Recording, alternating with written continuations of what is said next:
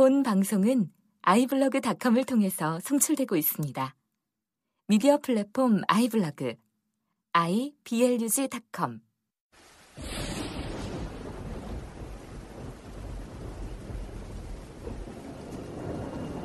더 이상 마법은 필요 없습니다. 이제 과학이 미래를 내다봅니다. 과학을 이해하는 자가 중간계를 지배할 것입니다. 구글신에게 물어보십시오. 세상이 어떻게 변하고 있는지 아셔야 합니다, 마스터. 21세기를 좌우할 미래정보학의 세계. 카이스트 최고의 석학들이 펼치는 물리학과 생물학, 네트워크 과학의 황홀한 크로스오버를 만나보십시오. 구글신은 모든 것을 알고 있다. 주식회사 사이언스 북스.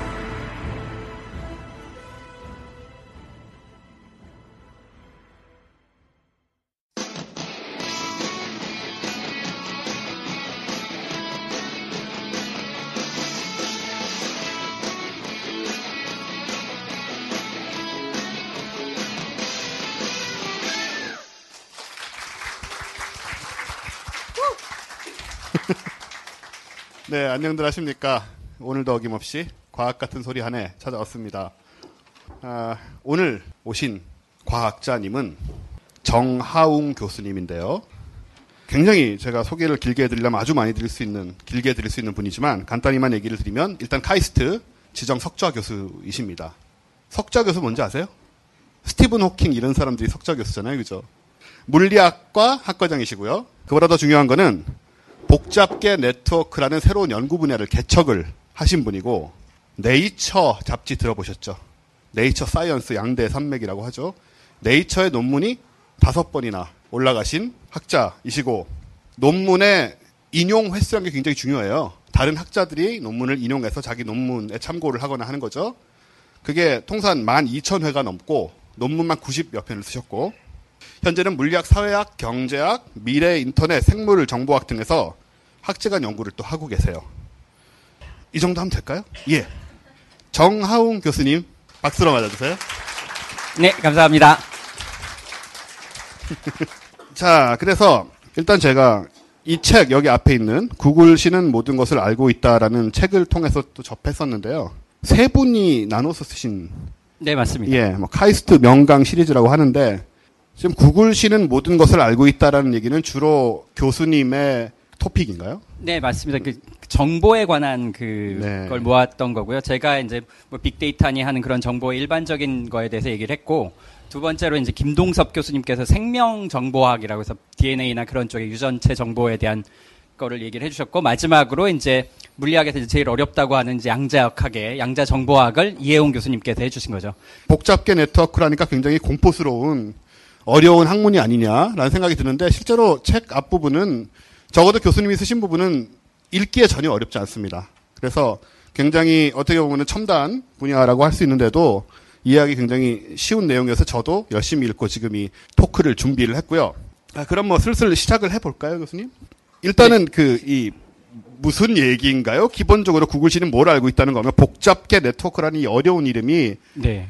그쵸. 간단하게, 예, 그부터 시작을 해야 될 것 같습니다. 이게 제목입니다. 구글신은 모든 것을 알고 있다. 뭐, 데이터와 복잡계 네트워크, 뭐, 이렇게 주제가 되어 있는데, 사실 보시면 뭐, 다른 단어들은 그렇게 어려운 단어는 아닌데, 복잡계라는 단어가 아마 이렇게 읽으시다 보면 턱에 걸리실 겁니다. 그래서, 복잡계에 대한 얘기를 말씀을 드려야 되는데, 설명을 조금은 해야 되겠죠. 네. 복잡계가 무엇이냐, 뭐, 영어로 컴플렉스 시스템이라고 하는데, 사실 이제 저희가 이제 21세기에 들어와서 복잡계에 대한 얘기를 되게 많이 합니다. 주변에 찾아보시면 복잡계라는 단어가 여기저기 많이 붙어 있습니다. 예를 들면 복잡계 경제, 복잡계 정치, 뭐 많은 사람들이 붙어다 쓰고 있거든요. 그러니까 뭔가 중요한 것 같긴 해요. 근데 그럼 복잡계가 뭐냐? 사실 전문가들이 이제 복잡계가 뭐다라고 이렇게 써놓은 게 있습니다. 여러 가지 방법으로 기술을 해놨는데 읽어보면 무슨 얘기인지 잘 모르겠어요.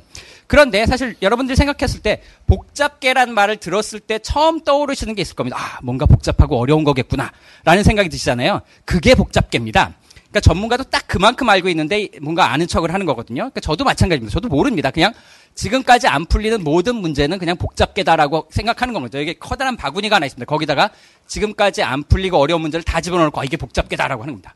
우리가 앞으로 풀어야 될 어려운 문제들이라고 생각하면 되는 거죠. 그럼 어떤 것들이, 그러니까 복잡계가 뭐다라고 하는 것을 이렇게 멋있는 말로 정의하는 게 중요한 게 아닌 건 거고요. 우리가 어떤 문제에 관심이 있느냐가 중요한데, 예를 들면 이런 거에 관심이 있습니다. 복잡계의 대표적인 예가 사회입니다. 우리가 살고 있는 사회. 정치, 경제, 사회, 문화가 일어나고 있는 곳인 건 거죠. 우리가 살고 있기 때문에 되게 중요하고, 근데 되게 어렵고 복잡합니다. 도대체 전쟁은 왜 일어나고, 도대체 왜 사람들은 싸우고 하느냐는 거죠. 그러면서 어떤 데는 보면 또 서로 협력을 하거든요. 그러한 사람들의 협동 과정이라고 하는 것들이 어떻게 해서 일어나는지를 과연 과학적으로 이해할 수 있느냐라고 하는 것이 복잡계에서 다루고자 하는 주제 중에 하나입니다. 그런데 뭐 저거 말고 또 다른 복잡계의 예는 이겁니다. 인터넷. 여러분, 인터넷은 참 뭐 편하게 생각하시고 복잡하다고 생각 안 하실 겁니다. 너무나 편하게 쓰고 계시니까요.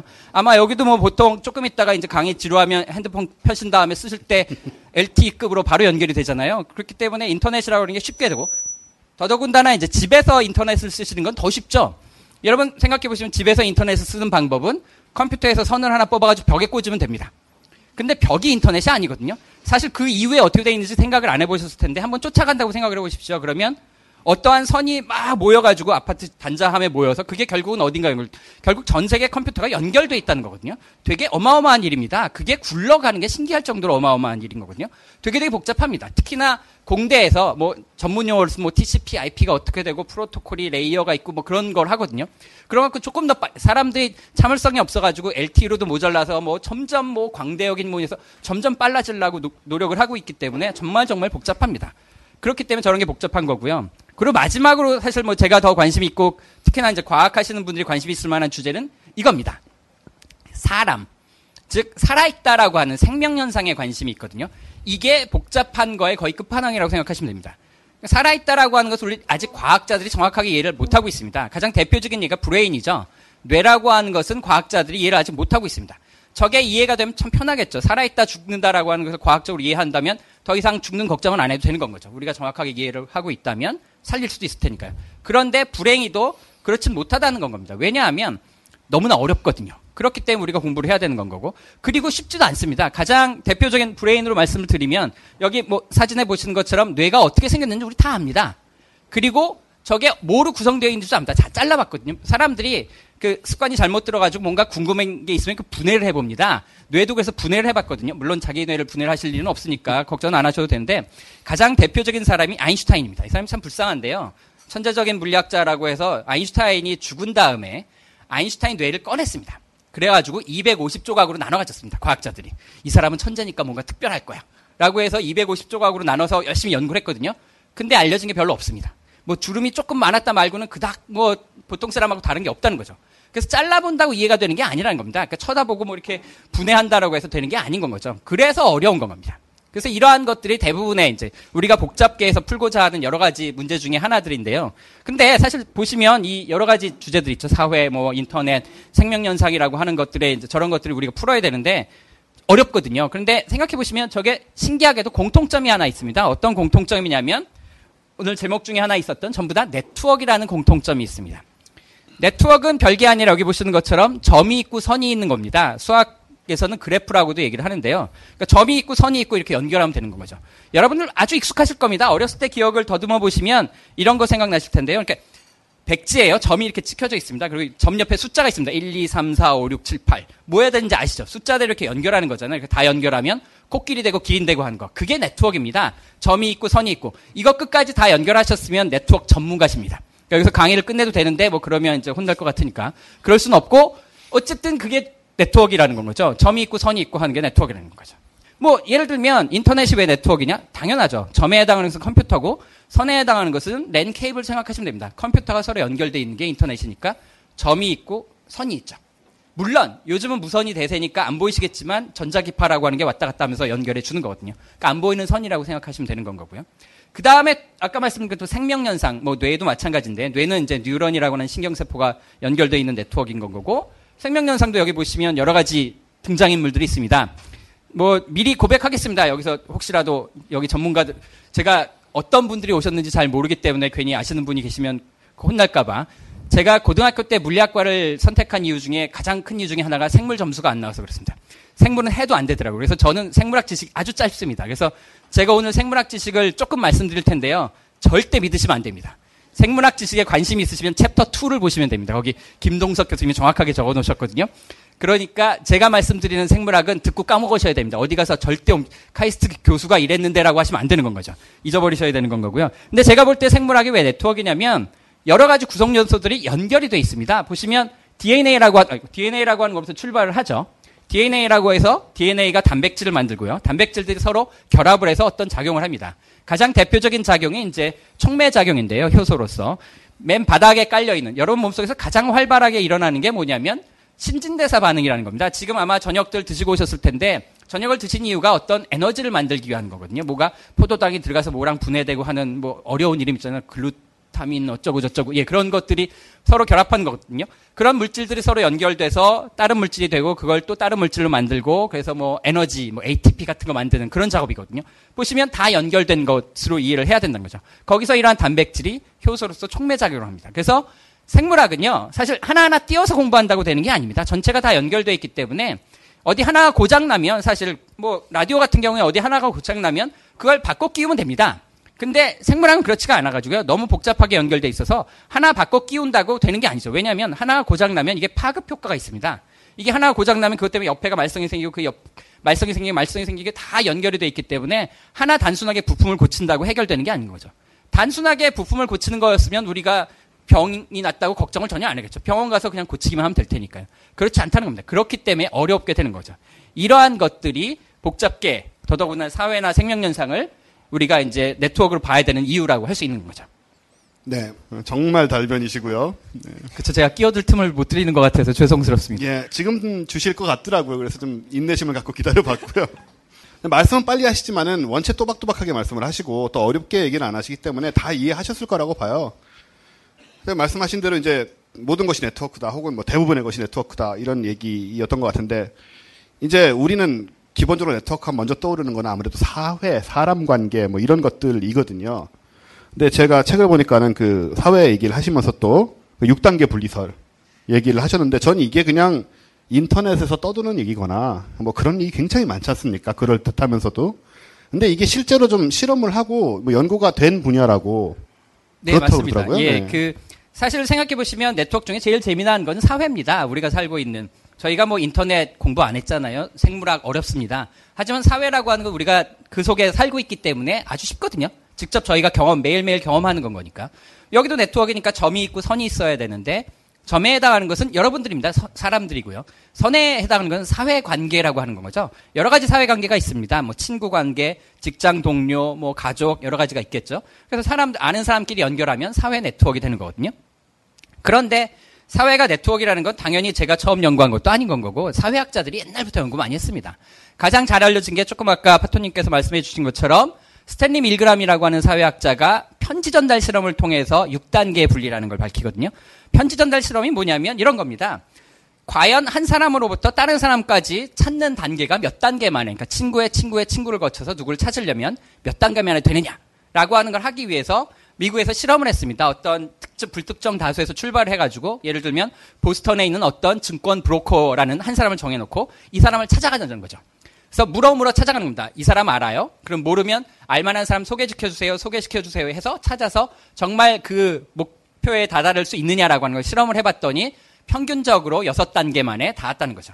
6단계이기 때문에 저 밑에 그림을 보시면 아시겠지만 중간에 5사람을 끼워 넣으면 되는 겁니다. 그래서 5사람을 거치면 누구든지 지구상의 누구든지입니다. 사실 꼭 유명한 사람일 필요 없고요. 북극의 에스키모도 되고 아프리카의 추장도 됩니다. 두 사람도 평균적으로 6단계면 아는 사람이라는 거죠. 그래서 세상이 좁다는 게 여기서 나오는 거거든요. 야, 정말 세상 좁구나라고 하는 게 여기서 나오는 건 거죠. 아마 제가 알고 있기로 여기도 유명하신 분을 아시는 걸로 예. 있죠? 제 친구가 저 어릴 때부터 친구인데 미국에서 이제 공부를 했어요. 그리고 박사를 따고 지금 들어와서 교수로 있는데 근데 이 친구가 시카고에서 공부를 했습니다. 90년대. 그 당시 시카고에 사회운동을 하는 사람 중에 버락이라는 흑인이 있었고요. 미셸이라는 부인이 있었는데 그때는 일리노이 주 의원이었어요. 연방 주 의원이 아니고 주의 하원 의원이었으니까 그렇게 높은 사람이 아니라서 이 친구가 알고 지낸 거죠. 이 친구가 전공이 그쪽이에요. 저하고는 아주 친한 친구입니다. 이 친구는. 그래서 제가 이제 버락 오바마, 미셸 오바마와 2단계 연결이 되거든요. 여러분들 덕분에 제 덕에 지금 다 3단계 연결되셨습니다. 그렇죠. 네. 교수님도 마찬가지고요. 이런 식으로. 네. 엄청난 건 거죠. 사실 보면 그래서 세상이 좁다는 게 이렇게 실제로 주변을 찾아보면 이런 사람도 있습니다. 물론 함정은 하나 있습니다. 조심하셔야 되는 게 그러면 야 나도 이제 오바마랑 3단계니까 무서울 게 없어 라고 생각하실 텐데 조금 조심하셔야 되는 게 있습니다. 6단계라고 하는 것에서 약간 한 가지 함정이 있는 게요. 지금 이 케이스는 되게 재수가 좋은 케이스인데 예를 들어서 그러면 내가 누구를 만나고 싶다 라고 하면 5사람만 끼우면 되겠네라고 할 텐데 숨은 함정이라고 하는 것이 뭐냐면 우리나라에서 누굴 찾는 데는 5단계입니다. 6단계도 아니고 5단계입니다. 우리나라 인구수가 적으니까요. 중간에 4사람만 끼워 넣으면 평균적으로 누구나 연결이 됩니다. 불행히도요. 당연히 누구나 만날 수 있는 건 맞는데 그 4사람이 누군지는 모릅니다.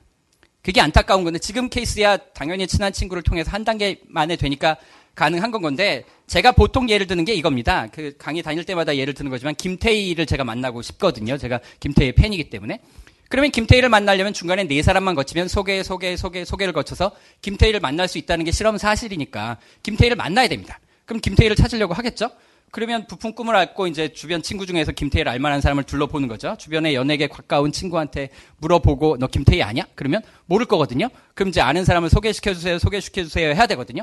근데 아시다시피 이게 한 단계 건너갈 때마다 약효가 좀 떨어집니다. 그래서 점점 흐지부지해서 결국 끝까지 못 가거든요. 그래서 제가 아직까지도 김태희를 못 만나고 있습니다. 5단계 만에 만나야 되는 건데.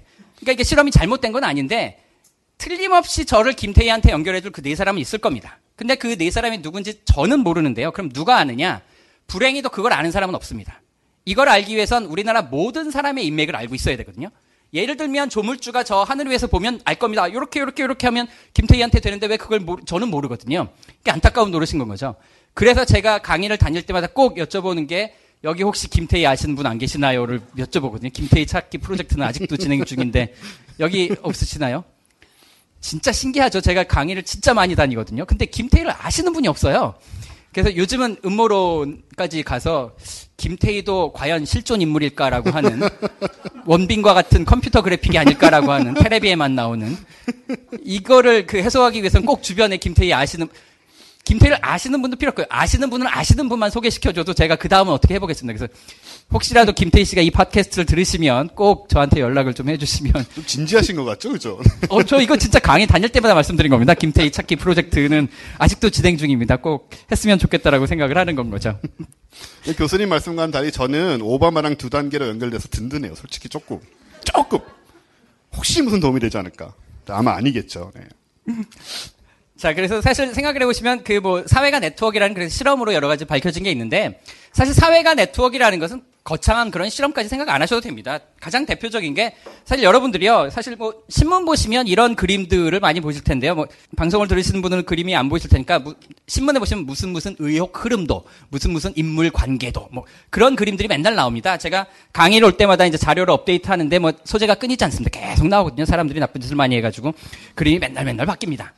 그런데 사실 이런 그림을 사실 생각해 보시면요. 저게 신문에 나오거든요. 신문에 저런 그림을 넣는 이유는 사실 신문이라고 하는 것은 기사를 쓰게 돼 있는 겁니다. 근데 기사를 안 쓰고 저렇게 그림으로 떼우는 이유는 잘 생각해 보시면 저게 쓸모가 있으니까 기사 대신 그림을 쓰는 거거든요. 보시면 그림은 빈칸도 많습니다. 어떻게 보면 종이 낭비처럼 보일 수 있거든요. 근데 그럼에도 불구하고 저렇게 그림을 그리는 이유는 뭐냐면 만약에 저 그림 없이 기사만 쓴다 그러면 되게 힘듭니다. 왜냐하면 국정원 고위 간부 K모 씨가 누구 무슨 보고서 유출로 내사 중인데 무슨 우리나라는 K모 씨가 너무 많습니다. 김 씨가 너무 많아가지고요.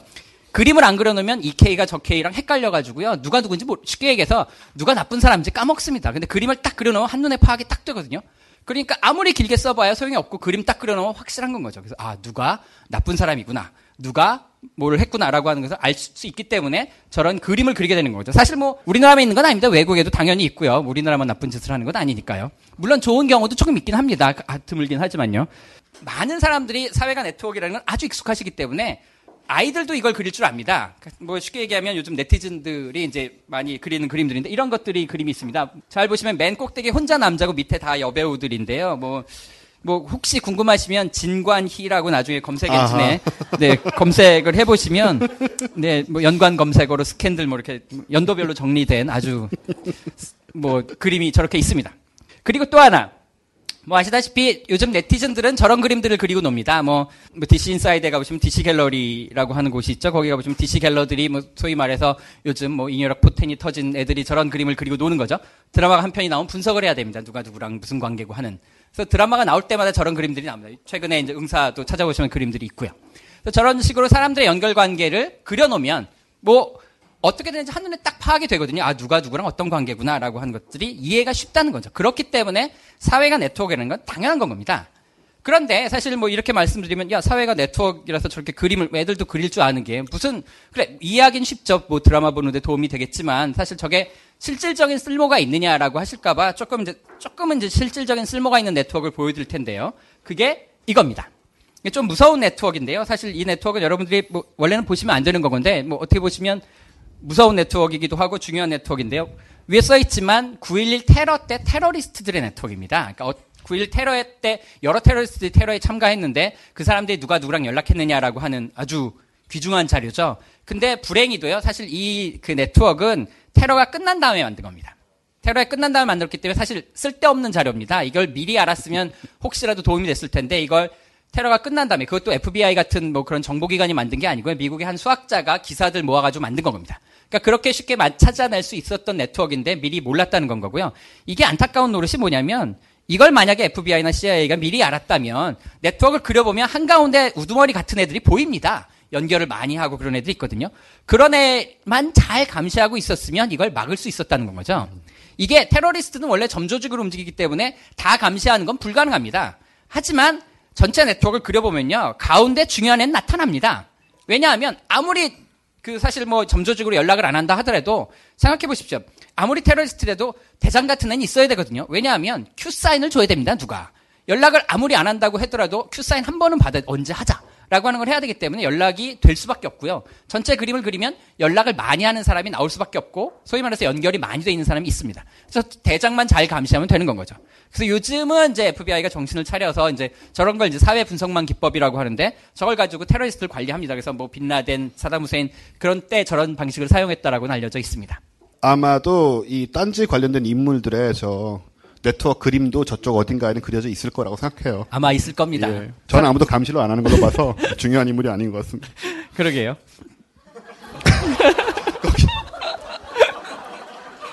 아, 이런 얘기하면 안 돼. 아, 아니, 잘하셨습니다. 아니, 잘하셨습니다. 네. 아, 분위기를 좀 좋게 하기 위해서. 여기서 이런 중간에 저런 분들이 이제 리더거나 뭐 일종의 허브 뭐 이런 식으로 우리가 표현할 수 있는 거죠. 그렇죠. 네. 우두머리 같은 사람들은 아무래도 연락이 많아질 수밖에 없고 당연히 그런 사람들이 나타날 수밖에 없는 거죠. 근데 뭐 사실 뭐 허브라고 하는 건 뒤에 가서 좀 더 얘기하겠지만 연결이 많고 당연히 중요한 역할을 하기 때문에 사실 파토님도 허브실 텐데 여기 대부분 다 아시잖아요. 그러니까 허브니까 중요하십니다. 그렇기 때문에 제가 이렇게 마음 놓고 이렇게 한번 돌직구를 날렸지만 이따가 거꾸로 돌아올 것 같긴 한데 이런 허브 얘기를 떠나서 사실 세상이 네트워크라고 하는 것은 여러분들이 뭐 바로 느끼실 텐데요. 조금 더 지금 이러한 뭐 테러리스트 네트워크 이건 무섭잖아요. 무서운 거 말고 좀 재미난 네트워크를 하나 보여드리겠습니다. 강연을 가서 보통 말씀을 드리는 게 뭐냐면 다음 페이지에 나오는 그림이 제일 재밌는 슬라이드입니다라고 얘기를 하거든요. 그러면서 이렇게 얘기를 합니다. 아 이제 눈을 크게 뜨시고 쳐다보십시오라고 하고 보통 이제 이렇게 얘기를 하고 덧붙이는 말이 있습니다. 지금까지 조셨던 분들도 상관없습니다. 눈을 뜨시고 보시면 왜냐하면 제 강의는 앞뒤가 연결이 되는 게 아니기 때문에 아무 때나 깨셔서 들으셔도 상관이 없습니다. 이렇게 얘기를 하거든요. 마찬가지입니다. 지금 조시는 분은 없는 것 같은데 눈을 크게 뜨시고 쳐다보시면 되는데요. 이런 네트워크가 있습니다. 이건 제가 그린 건 아니고 어떤 한 경제지가 예전에 조사한 건데요. 이게 뭐냐면 우리나라 100대 부자들의 혼인관계입니다. 각각의 네모에는 우리나라 100대 부자들의 이름이 있고요. 그중에 누가 결혼을 했으면 연결하는데 신기하게도 우리나라 100대 부자들은 거의 다 연결이 됩니다. 우리나라 100대 부자들은 사돈의 8촌이라는 얘기가 되는 거죠. 서로 연결이 돼 있다는 거죠. 자, 이게 근데 왜 중요하냐? 뭐 제가 좋아하는 김모 배우가 저기 간다는 얘기가 있었으나 뭐 소문으로 절대 어디 가서 얘기하시면 안 됩니다. 저는 절대 얘기 안 했습니다. 지금 실존 인물인지 아닌지도 모르는데 뭐 전혀 어디 가서 소송당하면 안 되니까 절대 방송 나가는 거 아시죠 이거? 네. 그러니까 절대 아닙니다. 저는 제가 얘기한 게 아닙니다. 그런 소문이 있었다고 지금 다른 분과 잘 사귀고 있다고 얘기가 있으니까요. 그건 아닌 것 같고. 근데 아시다시피 이분은 노현정 아나운서인데요. 이분은 아나운서를 그만두시고 성공적으로 결혼을 하셔서 저기 이름을 올리셨거든요. 자, 이 슬라이드가 왜 재밌고 중요하냐라고 하면 잘 보시면 빈칸이 몇 개 남았습니다. 그러니까 예를 들면 오른쪽 위쪽하고요. 왼쪽 아래쪽하고 오른쪽 중간쯤에 보시면 빈칸이 있거든요. 그러니까 거기를 공략하시면 여러분들도 뭔가 한 방에 100대 부자가 되실 수 있는 아주 중요한 보물지도 같은 그런 역할을 할 수 있는 거죠. 여러분 안 되는 거 아시죠? 네. 이론은 이론일 뿐. 아닙니다. 사실 뭐 해보면 되실 수도 있는 거 아닌가요? 뭐 얼마든지 노력하면 뭐 노력하는 자에게 승리가 있을 수 있죠. 교수님 김태희 찾는 것도 이론은 이론일 뿐. 그렇죠. 예, 현실은 좀 다르죠. 예. 어쨌든 그래서 저런 정도로 정보를 안다라고 하는, 네트워크 정보를 안다는 것은 여러 가지 쓸모가 많다라고 하는, 뭐 꼭 부자가 되자 그런 뜻이 아니라 저런 식의 뭐 별거 아닌 정보 같지만 모아놓으면 재밌는, 사실 제가 이 슬라이드보다 더 좋아하는 슬라이드는 실제로 저거를 바꿔서 그리면 우리나라 기업들의 혼맥이라고 하는 그림이 나옵니다. 우리나라 기업들의 혼맥이라고 하는 건 당연히 아시다시피 우리나라 그 경제라고 하는 것들이 이제 재벌들로 구성이 되어 있기 때문에 LG, 현대, 삼성, 뭐 롯데 그렇게 딱 축이 이루어져 있고요. 주변 계열사하고 이제 언론사들이 연결되어 있는 그림을 그릴 수 있거든요.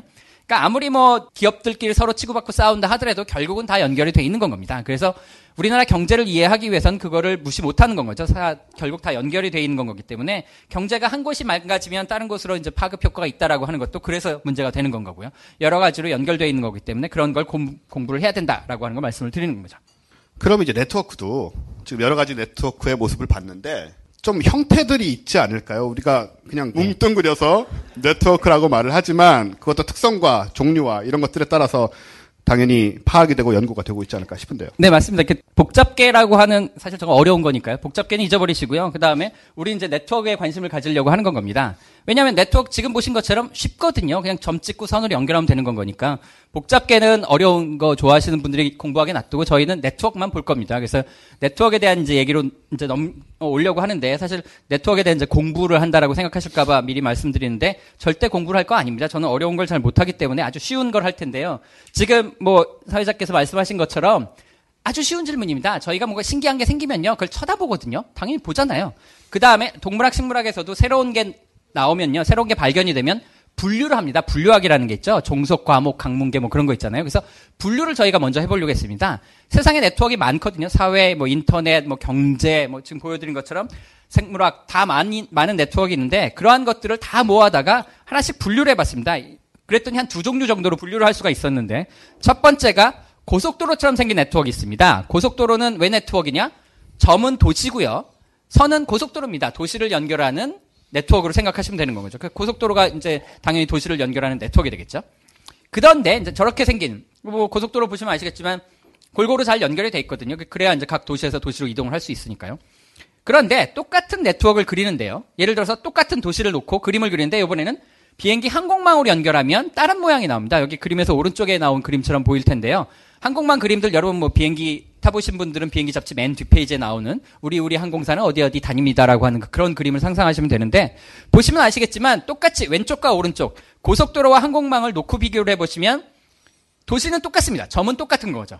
점으로 등장하는 등장인물은 똑같지만 연결선은 매우 다릅니다. 왼쪽은 골고루 잘 펼쳐져 있는 느낌입니다. 비슷한 숫자가 연결이 돼 있거든요. 뭐 대부분의 도시가 5, 6개 정도의 고속도로가 연결이 됩니다.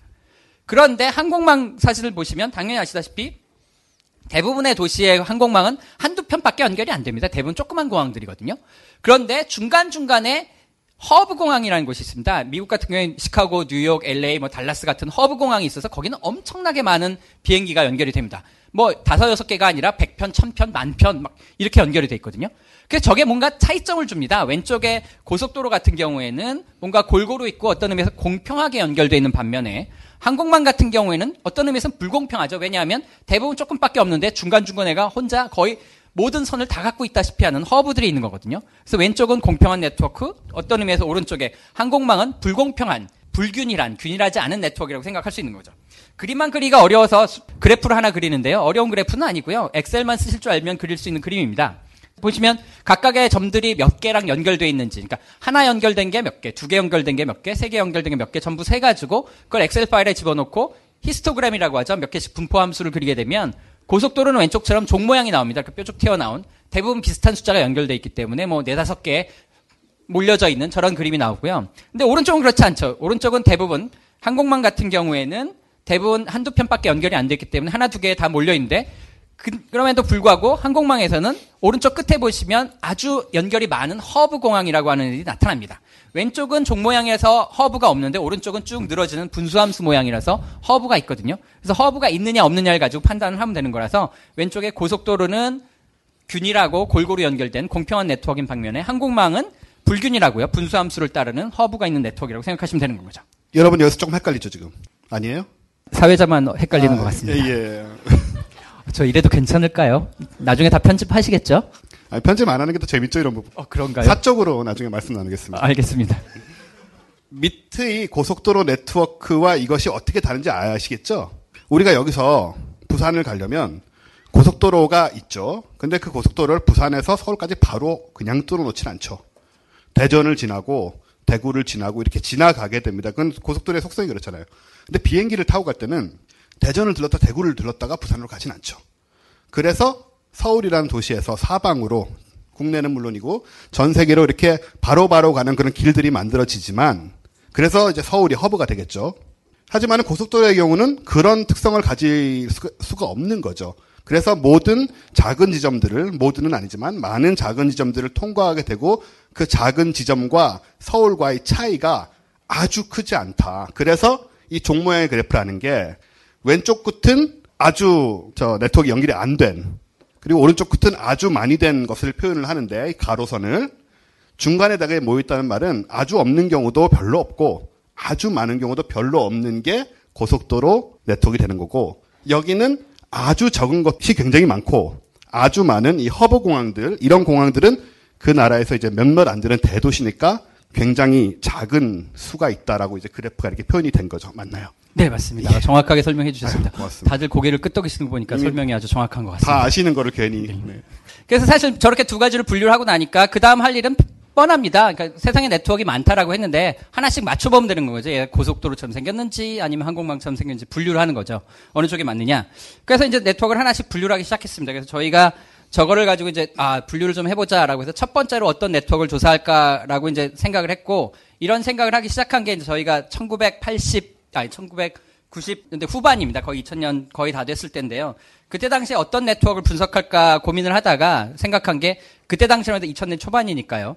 월드와이드 웹이 막 이렇게 붐을 일으킬 때입니다. 그래서 저희가 첫 번째로 타겟을 삼은 게 월드와이드 웹인데요. 그러니까 이것도 네트워크입니다. 왜 네트워크냐? 언제나 네트워크는 점과 선을 말씀드리면 되는데요.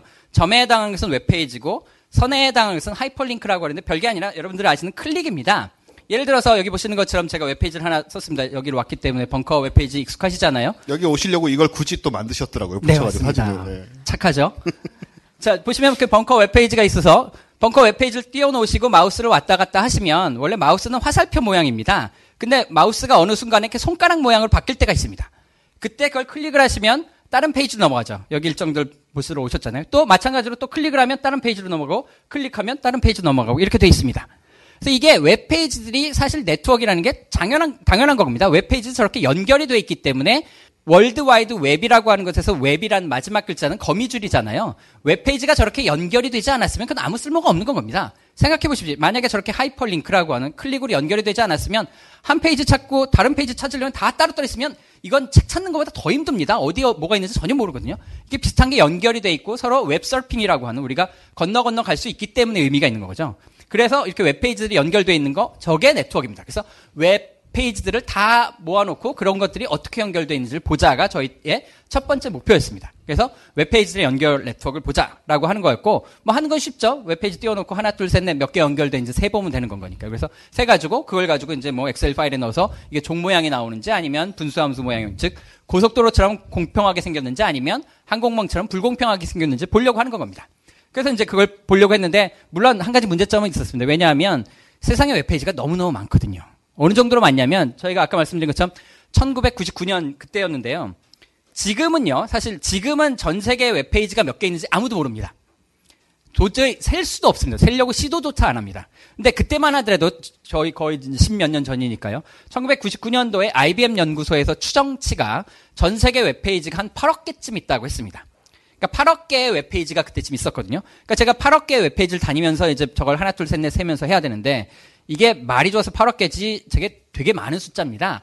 왜냐하면 웹페이지 띄워놓고 하나, 둘, 셋, 넷 세야 되는데, 정말 빨리 해서 한 페이지 하는데 뭐 한 1초쯤 잡으면 8억 초가 걸린다는 얘기인데요.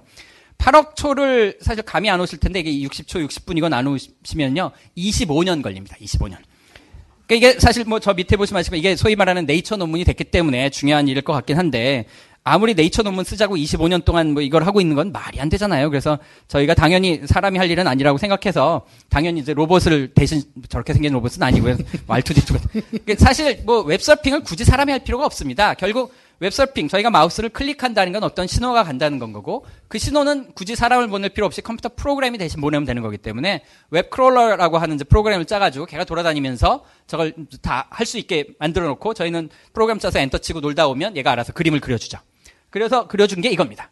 저기 왼쪽 그림을 보시면 아시겠지만 각각의 점들이 웹페이지고 그 다음에 얘네들이 어떻게 연결되는지를 보여주는 거죠. 근데 보면 고속도로처럼 안 생기고 뭔가 중간중간에 이제 연결이 많이 돼 있는 그런 웹페이지가 있는 허브 모양의 항공망처럼 생긴 네트워크인 걸 알 수 있게 되는 건 거죠. 실제로 뭐 분포함수를 그려보면 여기 보시는 것처럼 뭐 이렇게 쭉 떨어지는데 이게 꺾어지지 않은 이유는 이제 X축과 Y축을 로그 스케일로 그려서 그런데 중요한 건 아니고요. 허브가 있다는 겁니다. 그래서 웹페이지를 저희가 연결해 봤더니 저희가 알 수 있었던 건 뭐냐면 세상엔 두 가지 종류의 네트워크가 있었었는데 봤더니 오른쪽처럼 즉 항공망처럼 생겼다. 웹페이지는 허브가 있는 그런 웹페이지가 있다는 건 거죠. 그럼 도대체 저런 허브 웹페이지는 뭐냐? 연결이 많은 웹페이지일 거잖아요. 그럼 생각해보면 당연합니다. 유명한 웹페이지들이 허브 웹페이지입니다. 포탈이라든지 아니면 뭐 뉴스 사이트라든지 그런 웹사이트들은 엄청나게 많은 연결을 갖고 있거든요. 그러니까 당연히 그런 애들이 있고 저희가 비행기를 갈아타려면 허브 공항으로 가는 것처럼 여러분들이 포탈 사이트를 방문하는 이유도 마찬가지입니다. 정보가 막 널려져 있는데 고속도로로 가는 게 아니거든요. 포탈 사이트 가서 찾아가는 거거든요. 왜냐하면 거기에 허브에 가면 많은 게 연결돼 있으니까 찾기 쉽다는 걸 알기 때문에 그렇게 하는 겁니다. 그래서 저런 식으로 저희가 분석을 할 수 있었던 거죠. 그래서 봤더니 월드와이드웹이라고 하는 웹페이지들의 연결이 항공망처럼 생겼구나라고 하는 걸 알 수 있었죠. 그래가지고 저희가 저걸 가지고 네이처 논문을 썼습니다. 뭐 깨알 같은 자기 자랑이라고 할 수도 있겠지만, 네. 그 당시에는 아마 뭐 MSN이나 야후나 이런 게 저 허브 역할을 했겠죠. 네. 지금은 구글이라던가 교수님이 이거를 세계 최초로 하신 거죠. 이런 사실, 작업을. 네, 이 작업이라고 하는 것이 뭐 웹페이지를 이런 식으로 들여다볼 생각을 하지는 않았으니까요. 사실 그때만 해도 웹페이지 처음 생기기도 했고, 물론 이게 뭐 제가 이렇게 얘기하면 뭐 대단한 걸 한 것 같이 생각되실 텐데 그런 건 아닌 건 거고요. 그냥 얘기하다가 그냥 우연히 해보기로 한 건 겁니다. 사실 원래 제가 예전에 박사과정 때 전공했던 분야도 아니고요. 당연히 옛날에 제가 박사과정 때는 뭐 프랙탈 뭐 그런 걸 전공했었었고, 저랑 이 일을 같이 한 미국의 이제 바라바시 교수도 당연히 그때는 이런 걸 생각했던 사람도 아니고 둘 다 프랙탈 연구를 하고 있었고 저도 그걸 연구를 하고 있었습니다. 그러다가 이제 우연히 어떤 지금처럼 추운 겨울날 이제 저녁 때 이제 둘이 앉아서 얘기하다가 이런 거 해보면 어떨까라고 해서 그냥 이거 완전히 사이드로 그냥 심심풀이로 했던 거였는데 이게 재밌는 결과가 나와서 저희 둘 다 프랙탈은 때려치고 이제 이쪽으로 완전히 갈아탔거든요. 그러니까 사실 뭐 이게 의도한 대로 된 것도 아닌 건 거고요. 저희가 뭐 정말로 계획을 하고 해서 그런 것도 아닌 건 거고 그냥 우연히 하다 보니 대박이 된 케이스이기 때문에 뭐 좋은 교훈일 수도 있죠. 열심히 하다 보면 재수가 좋을 수도 있다라고 하는 그런 거를 나타내기도 하는데 뭐 교훈이 있는지는 잘 모르겠습니다. 책에 보니까는 논문이 한 페이지짜리라고. 네, 맞습니다. 예. 네, 맞습니다. 그림하고 해서 한 페이지로 이렇게 그냥 있는. 예, 뚝딱 읽는 거죠, 완전히. 그게 네이처에 실리는 거죠. 네. 요즘은 불행히도 그 논문 제도가 없어졌는데요. 이게 브리프 커뮤니케이션이라 가지고 아주 간단하고 임팩트가 있는 일들을 이제 짧게 써서 보내는 그런 논문이 있었었는데 이게 이제 요즘은 없어졌습니다. 그게 뭐 너무 뭐 악용이 되고 그래서 그런지 모르겠지만 그래서 요즘은 없어서 안타까운데요. 한 페이지짜리 정말 짧게 쓰고 재미난 걸로 한 방 빡 보낼 수 있는 그런 논문이었기 때문에 더 히트를 쳤다고 생각할 수도 있죠. 그럼 뭐 운이 좋으신 면도 있겠지만 어쨌든 이게 굉장히 새로운 분야니까 네이처에서 다뤄줬고 그래서 이 분야의 선두주자로서 계속 활동을 하고 계신 거죠. 어떻게 하다 보니 이렇게 떠밀려서 이렇게 하고 있습니다. 사실 뭐 얘기가 나왔으니까 그런데 저희가 뭐 이것만 조사한 건 아닙니다. 사실 이거 한 건 가지고 저희가 뭘 했다라고 하긴 힘들거든요. 왜냐하면 월드와이드웹이 뭐 그렇게 항공망처럼 생겼다라고 하는 것이 그때 당시에 뭐 처음에 재미는 있었습니다. 왜냐하면 그때 웹이 붐을 일으킬 때니까 웹이 그렇게 생겼어? 라고 하는 사람들의 관심을 끌긴 했는데 더 재밌던 건 뭐냐면 저희가 다른 네트워크를 보기 시작했을 때부터 나타난 건 겁니다. 왜냐하면 웹 말고도 세상에 네트워크 많거든요. 두 번째 본 게 뭐냐면 인터넷입니다. 인터넷은 여기 보시는 것들은 컴퓨터들이 있고 그런 것들이 연결된 랜 케이블 이런 것들인 거죠. 여러분들의 컴퓨터들이 어떻게 연결되어 있느냐를 보는 건 거죠. 이거는 이제 웹과는 다르게 실제로 물리적인 랜 케이블을 쫓아가는 거고요. 실제로 뭐 이 그림 여기 계신 분들은 보시면 아시겠지만 이 그림이 소위 말하는 인터넷의 지도라고 하는 건데요. 각각의 점들이 IP 어드레스를 생각하시면 됩니다. 여러분 그 컴퓨터마다 부여된 IP 어드레스고 그게 어떻게 연결되어 있는지를 보여주는데 보시면 아시겠지만 절대 고속도로처럼 안 생겼습니다. 중간중간에 엄청나게 항공망처럼 생겨서 연결이 많이 되어 있는 그런 컴퓨터들이 있다는 건 거죠. 이렇게 인터넷도 구성이 돼 있다는 겁니다. 그래가지고 저희가 인터넷을 봤을 때도 인터넷도 저런 식으로 항공망처럼 생겼다라고 하는 걸 가지고 불행히도 또 네이처 논문을 썼습니다. 그래가지고 이제 이걸 가지고 그때는 사실 어떻게 보면 이제 정말 재수가 좋았다라고 하는 게 황금기였는데요. 그러니까 그 시쳇말로 던지면 네이처에서 받아주는 그 정도의 수준이었기 때문에 뭐 좋았던 시절이라고 할 수 있는 거죠. 지금 여기 말씀하신 거는 저 웹 월드와이드 웹하고는 또 다른 인터넷 기관망 자체를 말씀하시는 맞습니다. 거죠? 네. 그 사실 월드와이드 웹과 IT 인터넷이라고 하는 것이 조금 헷갈릴 수 있는 부분이 있는데요. 이렇게 생각하시면 됩니다. 예를 들어서요. 여러분들의 웹페이지, 예를 들면 여러분 즐겨찾기 웹페이지가 있잖아요. 거기서 클릭 한 번 하면 뉴욕타임즈로 갈 수 있습니다. 그건 웹페이지는 연결이 되는 거죠. 한 번만에 연결이 되는 거지만 인터넷은 그렇지가 않습니다. 여러분 컴퓨터에서 선이 나와서 그게 뉴욕타임즈 본사 컴퓨터에 바로 연결된 게 아니거든요. 엄청나게 많은 컴퓨터를 거쳐가야 되는 겁니다. 그러니까 앞서 말씀드린 웹페이지는 사이버 스페이스 상에, 그러니까 가상 공간의 연결이고 이 인터넷이라고 하는 건 물리적인 공간의 연결이기 때문에 두 개가 서로 다른 겁니다. 그래서 사실 두 개가 다른 건데 사실 IT 분야다 보니까 이게 그거고 저게 그거고 막 헷갈리시기 때문에 혹시 뭐 비슷한 거 아니냐라고 말씀하시는데 가상 공간의 연결망과 실질적인 물리적인 공간의 연결망은 다른 거기 때문에 놀랍게도 가상 공간과 물리적인 연결망 둘 다 항공망처럼 허브가 있는 네트워크다라고 하는 것을 저희가 보인 셈이 된 거죠. 네. 재밌죠, 여러분? 아직 재밌는 파트는 안 나왔는데 벌써 그러시면. 네. 정말 재밌는 것들이 나옵니다, 나중에는. 계속하시죠. 네.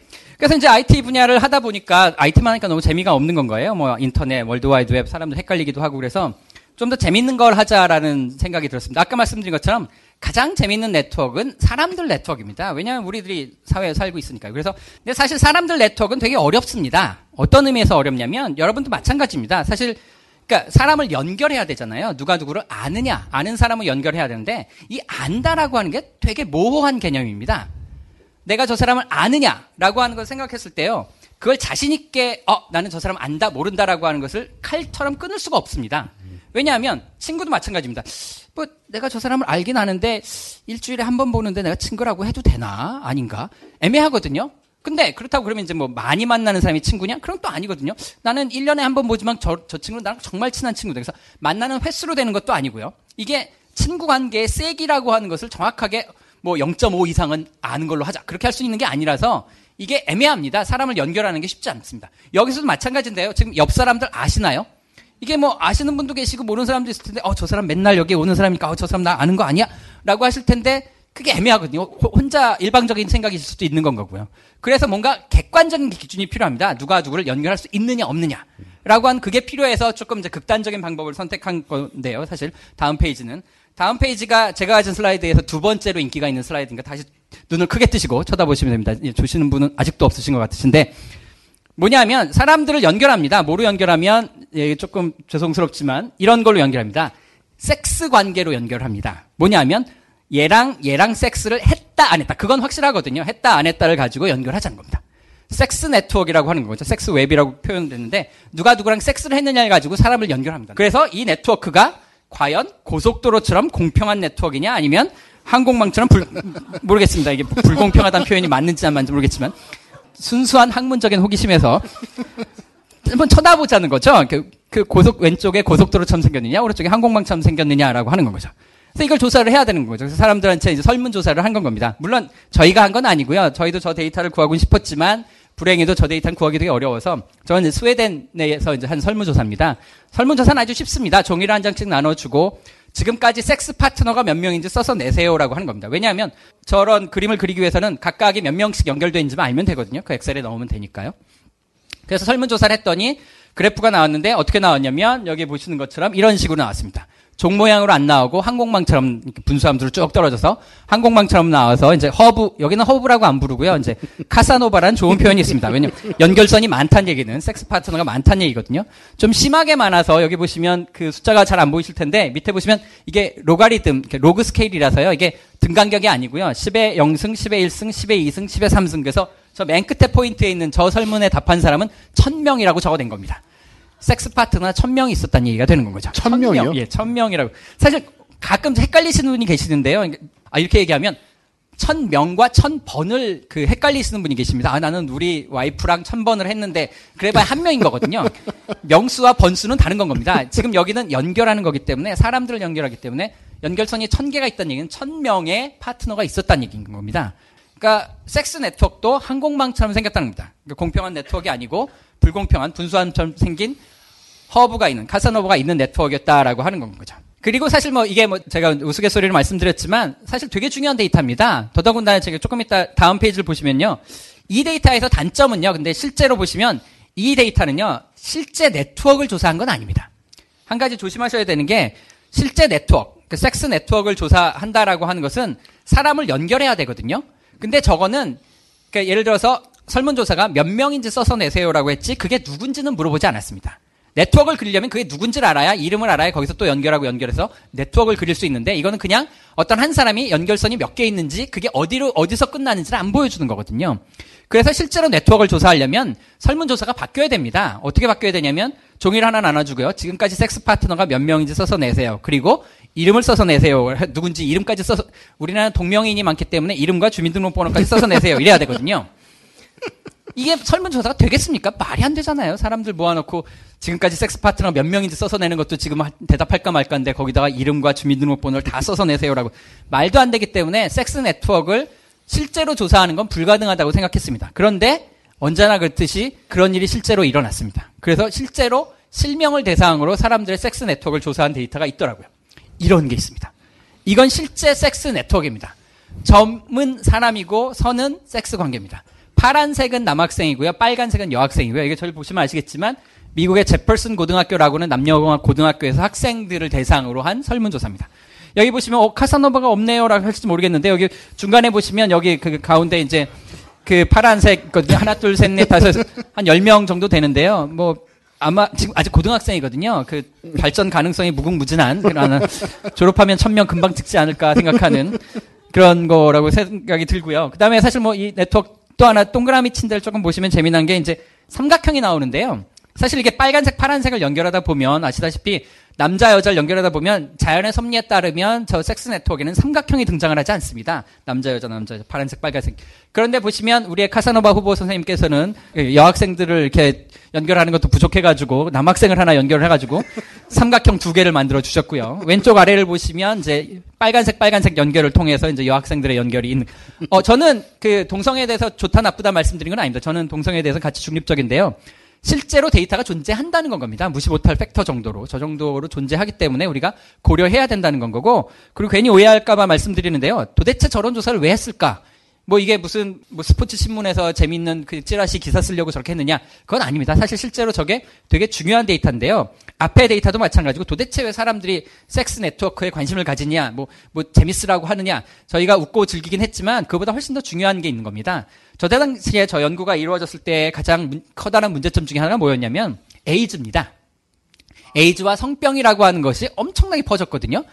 저게 에이즈가 퍼지는 대상인 겁니다. 저기서 누가 하나 그 에이즈에 걸리면 그게 퍼뜨려서 어떻게 퍼지는 걸 알아야 우리가 그거에 대한 대책을 세울 수 있는 거거든요. 그래서 에이즈나 성병이라고 하는 것이 저 위에서 퍼지기 때문에 그걸 방지하기 위한 대책을 세우기 위해서 저 조사를 한 건 거지 저희가 지금처럼 얼레리 꼴레리 하려고 그런 게 아닌 건 겁니다. 그렇기 때문에 되게 심각한 데이터라는 걸 말씀드리고요. 그리고 혹시나 그 고민하실까 봐 말씀을 드리는데 우리 조카가 제퍼슨 고등학교 아닐까 하실 텐데요. 저 가명이니까 당연히 프라이버시 때문에 가명을 쓴 거니까 절대 찾아보실 필요는 없는 건 거고요.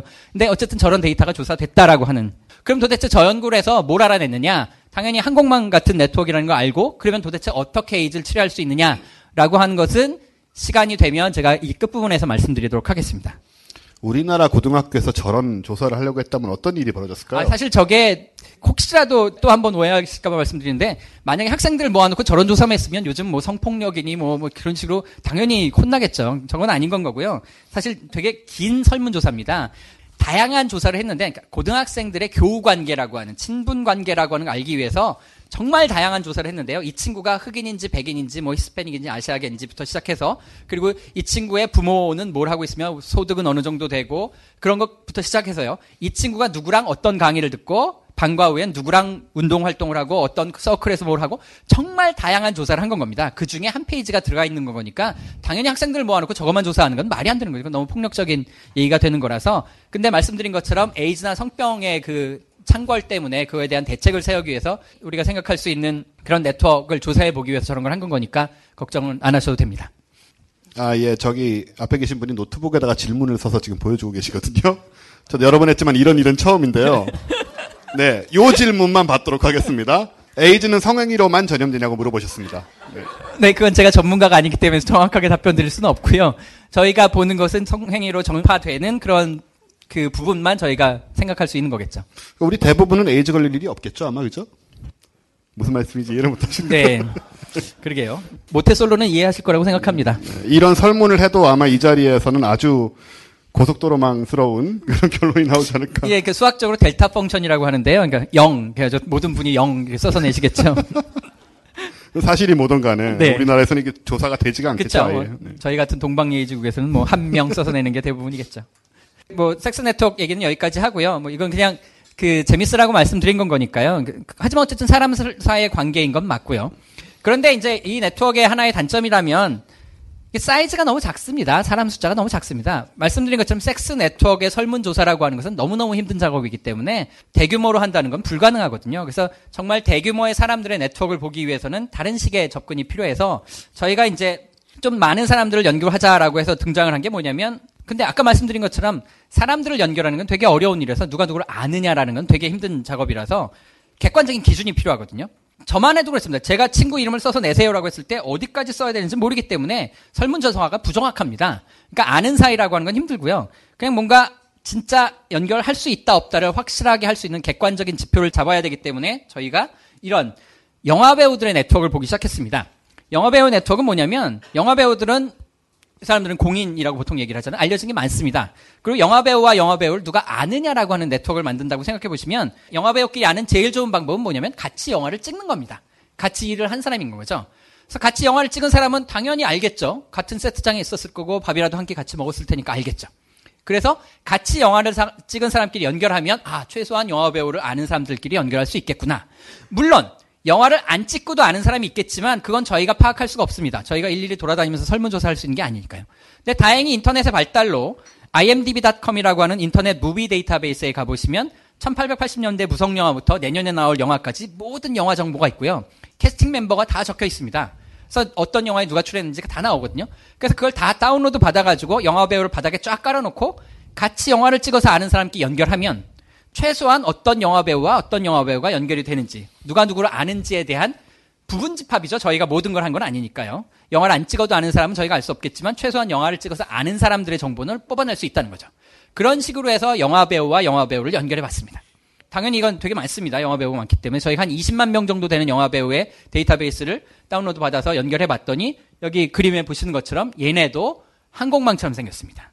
여기도 허브가 있다는 거고요. 그러니까 많은 영화 배우들과 영화를 찍은 연결선이 많은 사람이 있다는 거죠. 여긴 허브라고 하는 것보다는 여긴 스타라고 하는 게 맞겠죠. 유명하니까 많은 사람과 찍었을 테니까요. 그래서 여기도 어떤 의미에서 불공평한 네트워크가 되는 건 거죠. 항공망처럼 허브가 있다라고 하는 걸 알 수 있었던 거죠. 이건 충분히 큰 네트워크입니다. 20만 명이 되니까 충분히 통계적으로도 의미가 있는 데이터이기 때문에 아까의 섹스 네트워크보다 훨씬 더 많은 데이터. 사람들의 아는 관계라고 하는, 물론 영화배우에 국한시키긴 했지만 그 사람들의 연결관계도 항공망처럼 생겼구나라고 하는 걸 알 수 있었고요. 다음 페이지는 사실 장난인데요. 이것도 앞에 페이지가 이제 섹스 네트워크였기 때문에 섹스 네트워크와 헐리우드, 섹스와 헐리우드는 뗄래야 뗄 수 없는 관계에서 합치면 이런 게 나오죠. 헐리우드 스캔들 네트워크라고 해서 이제 이거는 말 그대로 헐리우드 배우 누구랑 얼레리 꼴레리냐라고 하는 그런 이제 스캔들 기사를 모아서 만든 네트워크가 되겠습니다. 언제나 궁금하신 건 이제 허브가 누구냐 할 텐데 절대 말씀드릴 수 없고요. 제가 말씀드릴 수 있는 건 이렇게 연결이 돼 있고요. 그림 크기가까지만 말씀드릴 수 있습니다. 그 다음은 알아서 상상하십시오. 어디 가서 소송을 당하면 안 되기 때문에 거기까지만 말씀드릴 수 있습니다. 넘어가도록 하고요. 우리나라에서도 비슷한 조사를 했으면 좋겠지만 그럼 진짜 소송을 당하기 때문에 절대 안 되고요. 이거는 그 다른 조사입니다. 이것도 제가 한 건 아니고 사이람이라고 하는 그 소셜 네트워크 분석 프로그램을, 그러니까 그 패키지 소프트웨어를 만들어서 파는 그런 회사가 있는데요. 거기서 재미난 조사를 했습니다. 예전에 연예인들이, 이거 우리나라 연예인들인데요. 연예인들이 토크쇼 프로그램에서 나와서 한 것들을 모아서 만든 네트워크인데요. 보시면 아시겠지만 못 보신 분들을 위해서 정말 옛날 프로라서 옛날에 야한 밤에라는 이제 프로가 있었고 그 중에 코너 중에 하나가 보고 싶다 친구야라는 코너가 있었습니다. 그러니까 토크쇼입니다. 별게 아니라 게임을 하는 건데요. 그러니까 연예인 2명을 불러다 놓고 미션을 줍니다. 미션은 뭐냐면 방송이라고 얘기를 하면 안 되고요. 친한 연예인한테 전화를 해가지고 야 기분도 꿀꿀한데 우리 술 한잔 하자. 청담도 무슨 카페로 와 라고 얘기를 하는 겁니다. 이게 스튜디오에서 촬영을 하는 게 아니고 카페에서 촬영을 하거든요. 카페에서 무슨 카페로 와 라고 했을 때 얼마나 많은 그러니까 방송이라고 얘기를 하면 방송 때문에 오니까 그게 아니고 그냥 이거 방송 아니고 그냥 기분이 안 좋은데 우리 술 한잔 하자 빨리 와라 라고 했을 때 얼마나 많은 연예인을 빨리 끌어모으느냐가 이제 게임이 되는 거죠. 그래서 많이 불러 모이는 사람이 이기는 그런 거거든요. 그러니까 정말 친한 친구한테 전화해가지고 술 친구한테 전화를 해서 모았겠죠. 이 코너가 오랫동안 지속됐기 때문에 그걸 다 모아서 연결해보니까 이런 식으로 연예인들 네트워크가 나왔다는 거죠. 당연히 항공망첨돼서 그럼 누가 허브가 되느냐? 당연히 연예계의 마당발은 잘 알려져 있죠. 박경림 씨가 마당발로 나왔습니다. 그럼 왜 하필이면 박경림 씨냐? 라고 하는 생각할 수 있겠죠. 왜 박경림 씨인가라고 생각해보니까 박경림 씨는 NQ가 높다고 합니다. 사실 NQ라고 네트워크 지수라고 하는 건데요. 사실 생각해보시면 참 안타까운 노릇인데 IQ, EQ, 요즘은 NQ까지 때문에 정말 Q를 따라가야 되는 게 너무 많은데 NQ까지 높여야 된다라고 무슨 너무 살기 힘든 것 같은데 NQ를 높이는 방법이 뭐냐? 사실 제가 만든 지표는 아니니까요. 여러 가지가 있는데 보시면 박경림 씨가 잘하는 것 중에 하나가 이제 인사를 잘한다고 하셨고요. 그 다음에 또 하나는 이제 밥을 잘 사신답니다. 그러니까 여러분들도 사실 허브가 되고 싶으시면 이제 밥을 열심히 사시면 됩니다. 불행히도 좋은 방법은 아닙니다. 왜냐하면 저희 같이 이렇게 돈이 없는 사람들은 허브는요, 친구가 많거든요. 친구가 많다는 얘기는 밥을 많이 사야 된다는 얘기입니다. 밥을 많이 사려면 돈이 많이 들거든요. 그럼 별로 좋은 방법이 아닌 겁니다. 돈 많은 사람들이 할 수 있는 겁니다. 그러니까 허브는요, 유지 비용이 되게 많이 들거든요. 생각해보세요. 허브 공항도요, 그거 메인터넌스 하려면, 그거 유지하려면 되게 돈이 많이 들 수밖에 없습니다. 그러니까 허브는 사실 되게 힘듭니다. 그리고 아까 말씀드린 것처럼 허브의 개수는 되게 많은 게 아닙니다. 허브는 많은 사람이 할 수 있는 건 아니거든요.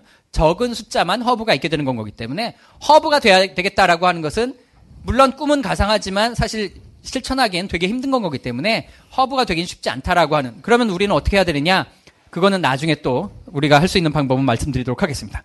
근데 이제 사실 좀 요즘은 편해진 게 있습니다. 그게 뭐냐면 이게 보시면 요즘은요. 친구 관계라고 하는 것이 아주 알기가 쉬워졌습니다. 왜냐하면 사람들이 애매한 걸 떠나서 친구를 SNS에다 등록을 해놓습니다. 그러니까 제가 판단할 필요가 없는 건 거죠. 자기가 판단해서 친한 친구라고 하는 사람들을 SNS에 등록해 놓으니까 그걸 다 모아다 연구를 하면 분석을 하면 사람들이 친구가 몇 명인지를 알 수 있게 되는 거죠. 가장 대표적인 게 싸이월드라고 하는 SNS가 있습니다. 여러분들 기억에서 잊혀져 갈 텐데요. 아직도 하고는 있습니다. 물론 사실 좀 저는 안타깝게 생각합니다. 이게 싸이월드가 정말 잘 돼서 국제화에 성공을 했으면 그래서 지금의 페이스북 위치를 차지하고 있으면 우리나라가 좀 더 잘 사는 나라가 됐을 텐데 안타깝죠. 근데 불행히도 도토리만 팔다가 이제 그냥 망했는데요.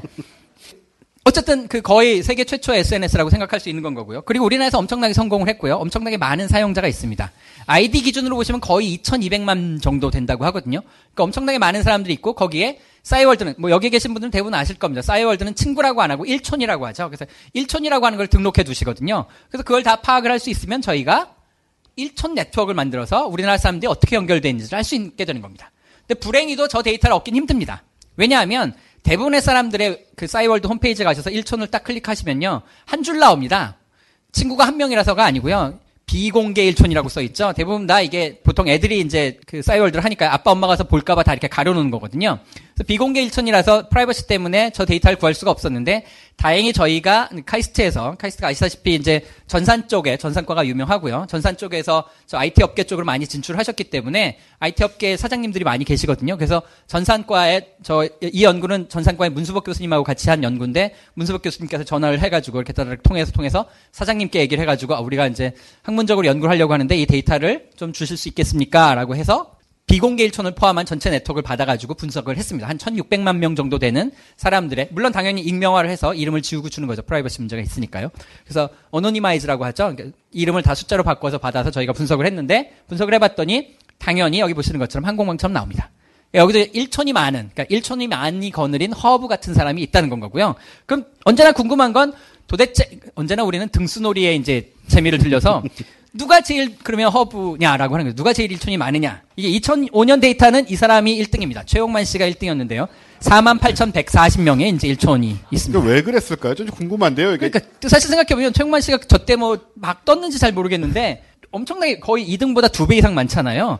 근데 여러분들 중에 혹시 일촌 있으세요? 최용만 씨하고? 예전에는 있으실 수 있었겠죠. 근데 사실 최용만 씨가 뭐 독특해서 그런 거라고 생각하지 않는데, 근데 여기서 한 가지 눈여겨볼 사실은 있습니다. 뭐냐면 이게 소위 말하는 온라인 SNS잖아요. 온라인 네트워크이거든요. 여기서 허브라고 하는 사람들 보시면 최용만, 배슬기, 노홍철, 아이비, 붐 전부 다 연예인입니다. 근데 사실 저 사람들과의 관계라고 하는 건 실제로 안다라고 하는 게 좀 애매하거든요. 이게 연예인 팬 관계지 실제로 아는 사이는 아니거든요. 그리고 여러분 일촌 맺는 방법을 아실 텐데 여기 분들은 아시겠지만 일촌이라고 하는 것은 트위터랑 좀 달라서 쌍방간에 합의가 돼야 일촌이 됩니다. 내가 일촌 하자. 그럼 그 사람이 그래 하자라고 해서 서로 합의가 돼야 일촌이 되게 되는 거기 때문에 자기가 클릭을 해야 되는 거거든요. 근데 당연히 최홍만이 48,000번을 클릭했을 리가 없거든요. 저거 보나마나 팬이 일촌 해주세요. 그럼 매니저가 그래 해서 했을 거거든요. 그러니까 저건 영양가 있는 관계라고 할 수 있는 게 아닙니다. 그래서 저희가 처음에 저 결과를 보고 이 온라인상에는 저런 허수의, 그러니까 사실 실질적인 관계가 아닌 허수의 연예인 팬, 가상의, 그러니까 별로 영양가 없는 저런 허브만 있는 게 아닌가라고 생각을 했었었죠. 그런데 놀라운 게 사실 여기 슬라이드에는 없는데 저희가 2007년도에 새로 데이터를 받아서 분석을 해봤더니 허브가 좀 늘었습니다. 숫자가. 다시 등수노래 해봤더니 1등은요. 허브가 좀 심각하게 많아졌는데 일촌 숫자가 몇 명이냐면 2007년도 1등은 400만 명입니다. 400만 명이 그 일촌이라는 얘기는요. 아까 1600만 명이라고 말씀드렸으니까 4명 중에 1명은 일촌이라는 얘기거든요. 그러니까 사실 여기 들으시는 분들 4명 중에 1명은 일촌으로 갖고 계신다는 얘기입니다. 도대체 그런 사람이 누군가라고 해서 찾아봤더니 이 사람은 사람은 아니고요. 태극 일촌입니다. 그쵸. 이게 사실 제가 이제 아는 분들 많으시네요. 네. 이게 사실 제가 어디 강의 가서 연령층을 파악하는 제일 좋은 바로미터가 이건데요. 태극 일촌 했을 때 아하 하고 이렇게 반응이 나오면 여긴 좀 젊은 층이구나. 태극 일촌 했는데 눈만 깜빡깜빡하고 가만히 있으면 여긴 할아버지들이 많이 계시는구나. 설명을 드려야 되거든요. 태극 일촌이 뭐냐면 2007년도 데이터이기 때문에 2006년을 생각하시면 되는데요. 2006년도에 독일 월드컵이 있었거든요.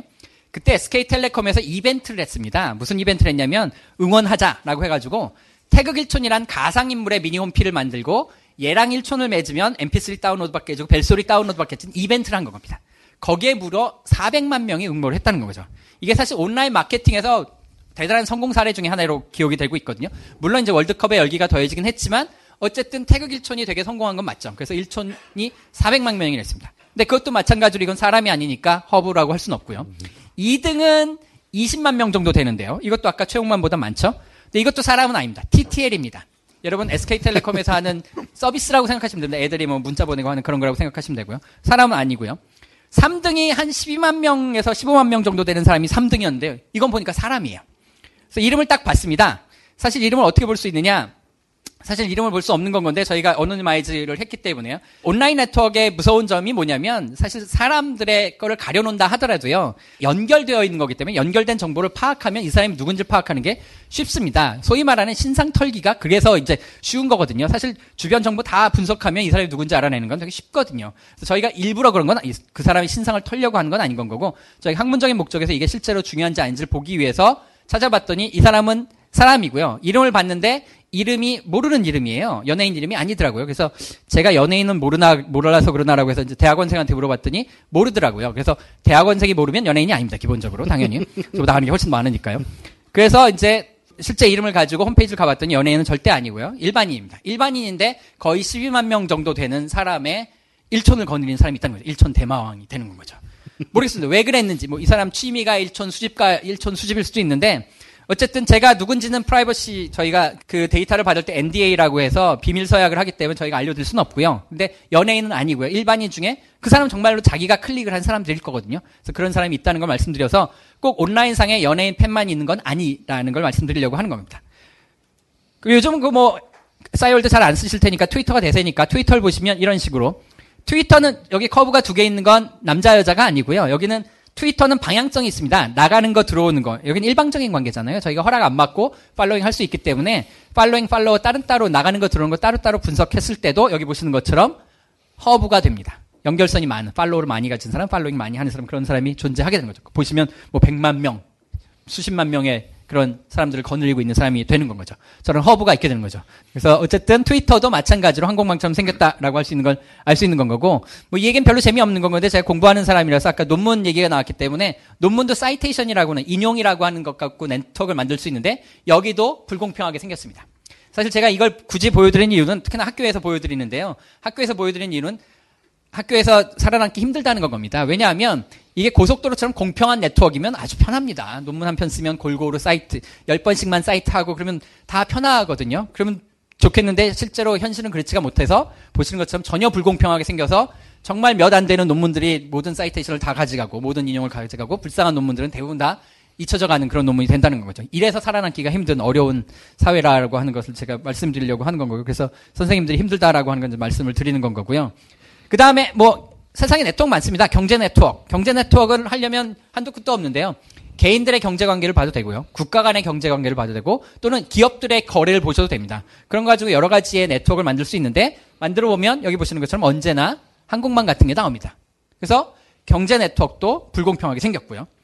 그 다음에 아까 제가 단백질, 유전자, 신진대사 말씀드리면서 생물 네트워크 말씀드렸는데 얘네도 마찬가지입니다. 여러 가지 네트워크 다 보시면 허브가 있는 단백질 네트워크가 됐든 신진대사 네트워크가 됐든 유전자 네트워크가 됐든 대부분 다 허브가 존재하는 불공평한 항공망 네트워크가 되는 겁니다.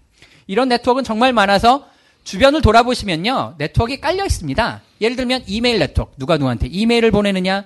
전화 네트워크. 누가 누구한테 전화를 거느냐. 심지어 언어학에서요. 비슷한 말 사전을 펼쳐놓고 비슷한 말끼리 단어들끼리 연결해도 거기도 허브가 나옵니다. 그래서 저희가 재밌게도 신기하게도 연구를 하면 할수록 제가 100%라고 말씀 못 드리겠지만 거의 대부분의 네트워크들은 조사를 했더니 항공망처럼 생겼습니다. 거의 99.9%는 항공망처럼 생겼다는 거죠. 물론 고속도로처럼 생긴 것도 조금은 있습니다. 그런데 사실 거의 대부분이 오른쪽이기 때문에 여러분들이 앞으로 어떤 네트워크를 상상하실 때는 오른쪽에 항공망에 100원을 거셔야 되는 겁니다. 그래서 저쪽이 훨씬 더 많다는 건 거죠. 거의 대부분이 그런 성질을 가지고 있다라고 하는 걸 알 수 있었던 건 거고요. 지금까지 말씀드린 거를 잠깐 요약을 해드리면 복잡게 네트워크가 있었는데 다 항공망처럼 생겼다라고 하는 걸 가지고 제가 거의 1시간이 넘게 말씀을 드린 거거든요. 정말 똑같은 걸 가지고 반복을 했기 때문에 머리에 쏙 기억이 되고도 남으셨다라고 생각이 드는데 그러시죠? 아닌가요? 어렵지 않으시죠? 신들린 것 같이 말씀을 좀 하시는 게 아니라 제가 이게 나쁜 습관인데요. 이렇게 얘기를 하다 보면 제가 주체를 못하고 이러는 그런 나쁜 버릇이 있습니다.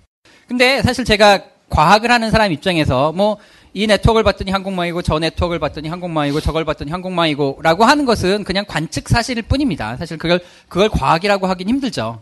그래서 저희가 생각한 게 뭐냐면 궁금한 겁니다. 도대체 왜 그럴까라고 하는 게 궁금해지기 시작했습니다. 아니 고속도로처럼 만들 수도 있고 항공망처럼 만들 수도 있는데 왜 하필이면 거의 대부분이 다 항공망처럼 생겼느냐라고 하는 질문을 생각해봤고 저걸 설명할 수 있을까를 봤더니 잘은 모르겠지만 아마 이런 방식으로 설명이 되지 않을까라고 하는 걸 생각해 본 게 이겁니다. 소위 말해서 빈익빈 부익부 때문에 그렇습니다. 이게 네트워크라고 하는 것이 빈익빈 부익부의 법칙에 지배를 받는데요. 이게 현실 세계는 냉혹해서 이걸 무시 못한다는 건데요. 예를 들면 이렇습니다. 어떤 네트워크 하나 있습니다. 네트워크 있는데요. 네트워크에는 항상 새로운 애들이 등장을 합니다. 새로운 사람이 등장을 해야 되고요. 새로운 영화배우가 나와야 되고 새로운 웹페이지가 나와야 되고 새로운 기업이 나와야 되고 새로운 단어가 나와야 되고 합니다. 그리고 이러한 새로 나온 아이들은 새로 나온 점들은요. 이게 왕따가 아닌 이상 어딘가 연결을 해야 됩니다. 저희는 연결된 사회에 살고 있으니까요. 그래서 어디가 연결을 해야 되는데 어디 연결할까? 그러면 주어진 네트워크를 보고 어딘가에 끼어들려고 하는 거거든요. 그럼 어디 끼어들까라고 하면 예를 들어서 지금 그림처럼 보시면 네트워크 있을 때 누구한테 연결할까 보면 대충 감이 옵니다. 왜냐하면 한 친구는 친구가 2명이고 한 친구 2명, 4명, 3명, 2명, 4명 이렇게 나오면 뭔가 친구가 많은 애한테 붙어야지 좋겠구나라는 생각이 있을 겁니다. 왜냐하면 친구가 많다는 얘기는 뭔가 쓸모가 있다는 건 거고 거기 붙어야 뭔가 도움이 되겠지라고 하는 게 있기 때문에 새로 나온 친구는 자연스럽게 친구가 많은 친구한테 붙을 수밖에 없게 되는 겁니다. 그러면 이 친구는 친구가 더 많아지거든요. 그럼 더 유명해집니다. 왜냐하면 더 입소문이 나니까요. 그러면 또 다른 친구가 와서 또 붙고 해서 결국 저런 애들이 허브가 되는 겁니다. 그러니까 이게 빈익빈 부익부라고 하는 것이 잘 나가는 애가 제일 21의 노래처럼 내가 제일 잘 나가. 그러니까 잘 나가기 시작하면 이게 더 잘 나가고 더 잘 나가고 더 잘 나가서 결국 허브로 가속화가 되는 겁니다. 불쌍한 우리들은 주변에서 이렇게 있게 되는 건 거고요. 이게 뭐 영화 배우도 잘 나가기 시작하면 더 많은 섭외가 들어오고 웹페이지도 많이 사람들이 클릭을 하면 더 많은 사람들이 보게 되고 더 노출이 되고 그래서 더 중요해지고 더 많은 연결이 되고 하는 거라서 빈익빈 부익부 때문에 저렇게 돼서요. 저를 간단하게 컴퓨터 시뮬레이션을 해보면 정확하게 저런 허브가 나타나는 걸 저희가 알 수 있습니다. 그리고 이 시점에서 제가 다음 페이지에요. 수식이 나올 텐데요. 제가 절대 수식을 설명드리려고 하는 건 아닌 건 거고요.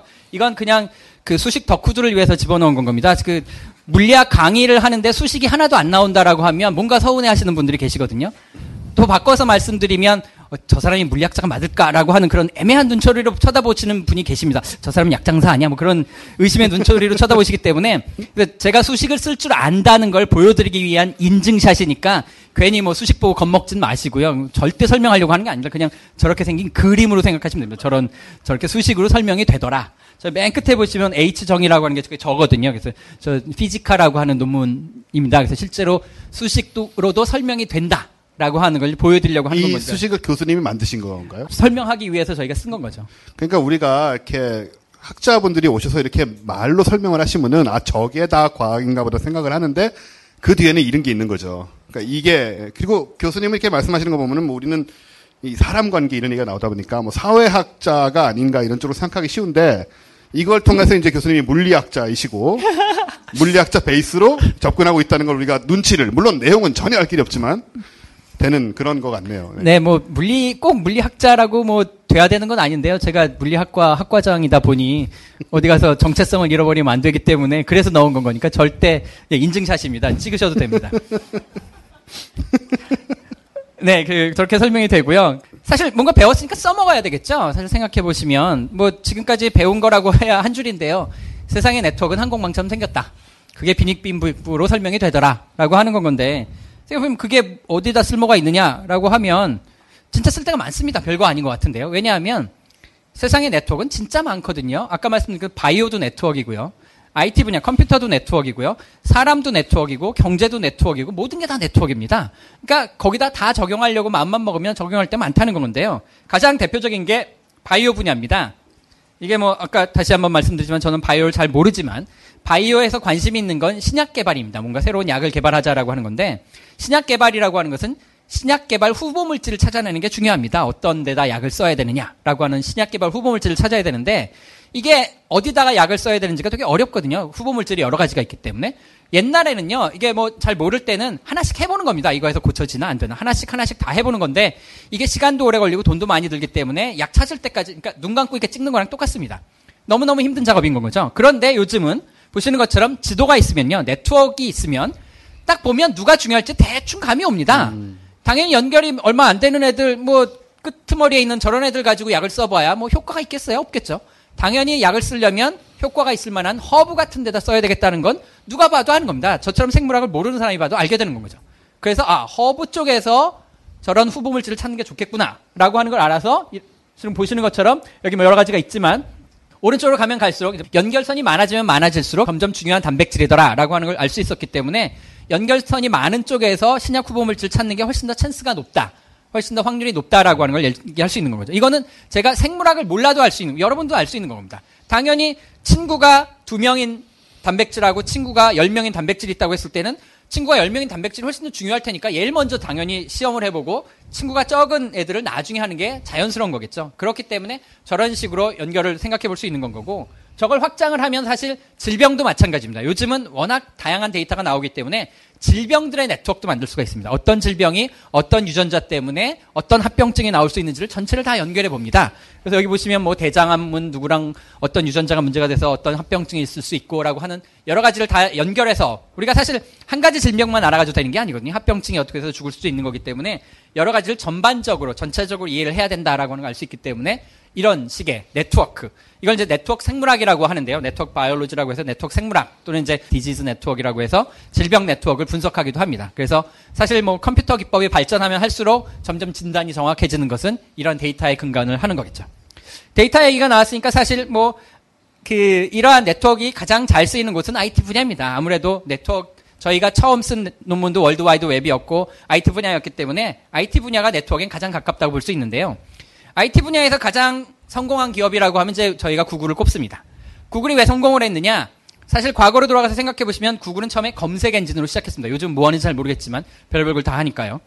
검색 엔진이 성공했을 때는 이유가 있었습니다. 구글 여러분 과거 기억을 더듬어 보시면 구글이 성공한 데는 두 가지 이유가 있는데요. 첫 번째는 뭐냐면 화면이 깔끔합니다. 구글 네모 끝. 그래서 사람들이 너무너무 좋아했죠. 근데 뭐 사실 화면이 깔끔하다고 빨리 뜬다고 좋아하는 건 아니거든요. 실제로 구글이 성공한 이유는 구글에다 뭔가 검색을 하면 잘 찾아준다는 게 히트였던 겁니다. 다른 데보다 훨씬 더 좋은 답을 잘 찾아준다는 거였는데 그럼 도대체 어떻게 구글은 그 좋은 답을 찾았느냐? 사실 그게 이제 소위 말하는 페이지 랭크라고 하는 특허 걸린 방법인데요. 페이지 랭크의 페이지는 레리 페이지 그 사람 이름이잖아요.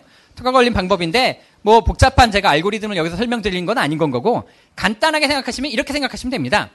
이게요. 저희가 앞 시간에 배웠던 앞에서 들으셨던 게 뭐냐면 월드와이드 웹은 항공망처럼 생겼다라고 하는 거였거든요. 그러니까 여러분들이 어떤 걸 검색하실 때요. 예를 들어서 뭐 여러분들이 딴지일보를 검색하고 싶다라고 하면 딴지일보 딱 엔터를 치면 사람들이 딴지일보라고 검색 엔진이 보여주는 건 뭐냐면 여러 가지 웹페이지 중에 딴지일보라고 써있는 웹페이지를 보여주는 겁니다. 근데 그 중에 뭘 보여줄까라고 하는 것을 어떻게 결정하냐면 당연히 딴지일보라고 써있는 웹페이지는 되게 많거든요. 그런데 그 중에 어떤 순서를 보여주냐면 허브 웹페이지 먼저 보여주는 겁니다. 왜냐하면 허브 웹페이지는 연결선이 많고 연결선이 많다는 얘기는 사람들이 많이 봤다는 얘기고 뭔가 중요한 정보를 많이 갖고 있다는 거기 때문에 허브 웹페이지를 앞에서부터 순서대로 쫙 보여줬더니 사람들이 좋아하더라는 건 겁니다. 근데 생각해보면요. 그건 당연히 좋아할 수밖에 없는 거죠. 왜냐하면 좋아서 사람들이 거기다 링크를 걸어놨고 그렇기 때문에 허브가 된 거거든요. 그러니까 이미 검증된 답안지를 구글은 그냥 보여주기만 한 건 겁니다. 그러니까 사실 구글이 보여주는 답안지는 구글이 찾는 게 아니고요. 여러분들이 만들어 놓은 답안지를 보여주기만 할 겁니다. 하는 건 겁니다. 그러니까 구글이 대단한 게 아닌 건 거고 여러분들이 대단한 건 겁니다. 여러분들이 열심히 클릭하고 연결선 만들고 해가지고 항공망을 만들어 준 거거든요. 그거를 구글은 그냥 몰래 가져다가 보여주는 건 건데 사람들은 그걸 모르고 구글이 대단하다고 생각하는 건 거죠. 왜? 실제로는 구글의 답안지를 만들어주는 건 여러분들인 거거든요. 여러분들이 다 클릭하고 링크 걸고 하는 게 구글을 도와주고 계시는 겁니다. 사실 여러분들은 구글의 노동자이신 겁니다. 사실 생각해 보시면. 구글은 가만히 앉아가지고 여러분들의 노동력을 이렇게 살살살 잘 이용하는 아주 재미난 기업이 되는 건 거죠. 뭐 아이디어가 좋았다고 생각할 수 있는 거죠. 제가 궁금한 게 하나가 있는 게요. 그럼 만약에 뭐 유명한 연예인이 김연아가 자기 홈페이지를 만들고 거기에 딴지일보란 글을 넣었어요. 네. 그 사람의 홈페이지를 사람들이 훨씬 많이 방문한다고 봤을 때는 구글에서 딴지일보 하면 그 김연아 홈페이지가 뜨게 되나요?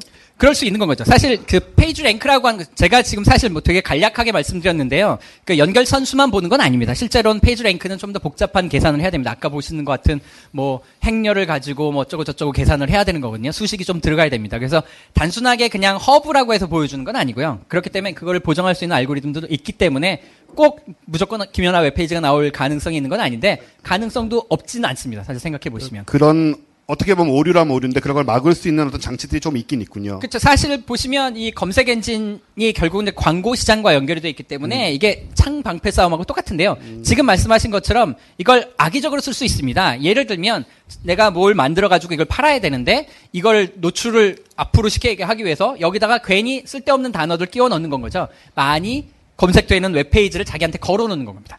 여기서 저쪽을 걸게 하고 해가지고 네. 그걸 조작하는 건 거죠. 일부러.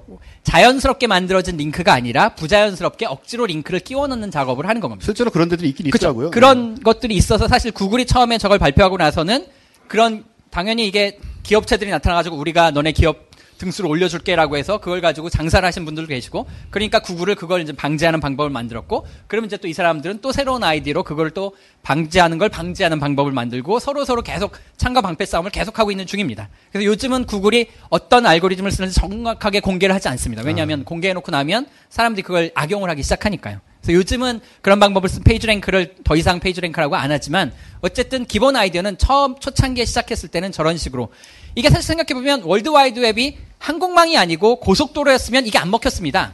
왜냐하면 고속도로였으면 등수놀이가 안 되거든요. 왜냐하면 다 10개씩 있으니까 1, 2, 3, 4, 5, 6, 7, 8, 90이 똑같습니다. 뭘 먼저 보여줘야 되는지가 안 나오는 거거든요. 근데 다행히 월드와이드 웹이 항공망이었기 때문에 허브 몇 개 보여주니까 사람들이 좋아하더라. 끝. 이렇게 해서 성공을 한 건 거죠. 그래서 항공망이라는 게 별거 아닌 것 같지만 월드와이드 웹이 항공망이라는 걸 가장 잘 이용한 기업이 구글이 되는 거죠. 이게 저 여담인데요. 네. 옛날에 야후는 네. 사람이 직접 열람해가지고 정리하지 않았었나요? 네, 여러분 기억에서 잊혀져가는 우리나라에서 철수한 야후라는 그런 얘가 이제 구글이 잘 나가기 전에는 1등이었거든요.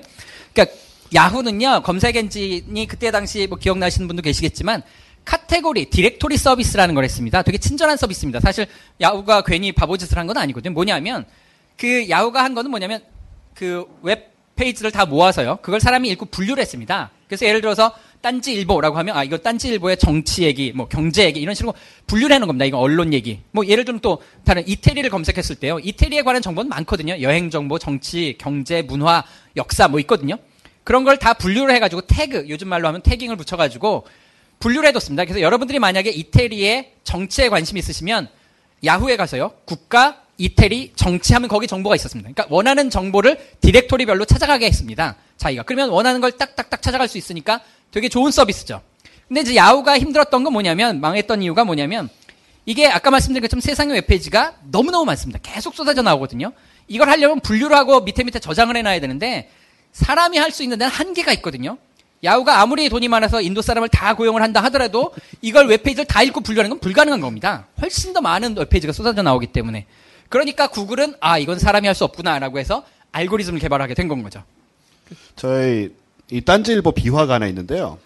구글 시스템이었으면 딴지일보는 그렇게 유명해지지 못했을 겁니다. 왜냐하면은 90년대 말에 그때 말씀하신 대로 야후는 사람이 작업을 했거든요.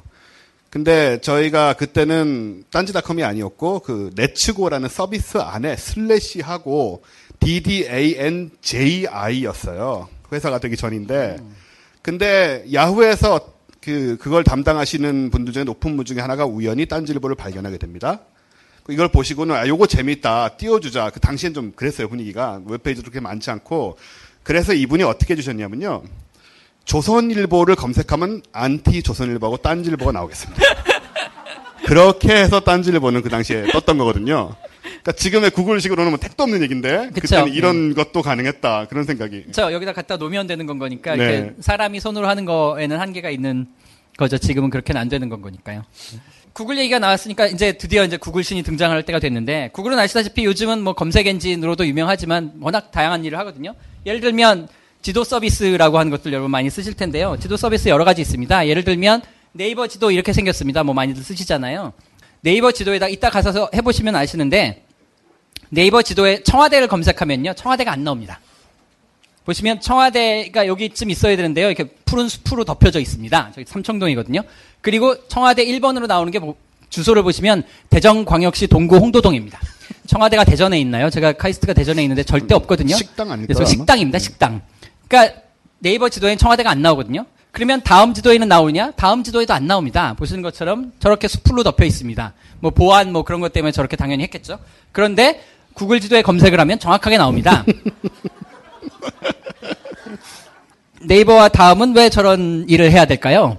아무 보안 의미가 없잖아요. 예, 사실 생각해보면 이게 이 IT 분야의 발전 속도라고 하는 것이 얼마나 빠른지를 보여주는 사례라고 생각해도 되고요. 사실 법 하시는 분들이랑 당연히 철저하게 하시느라고 하시겠지만 기술의 속도를 못 쫓아오는 부분이 이런 데서 나타나는 겁니다.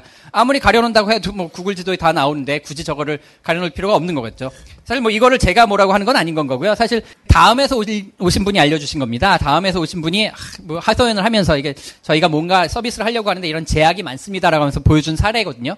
제가 보여드리는데, 그래서 이분은 꼼수가 하나 있는데요. 여기 보시는 것처럼 이분은 청와대라고 검색을 안 합니다. 다음에 계시는 분이니까 우리야 구글 지도 쓰면 되지만 다음을 다니시는 분이 구글 지도를 쓸 수는 없잖아요. 그래서 어떻게 하냐면 저기 보시는 것처럼 농협 청와대 지점이라고 검색을 하면 나온답니다. 이렇게 보시는 것처럼.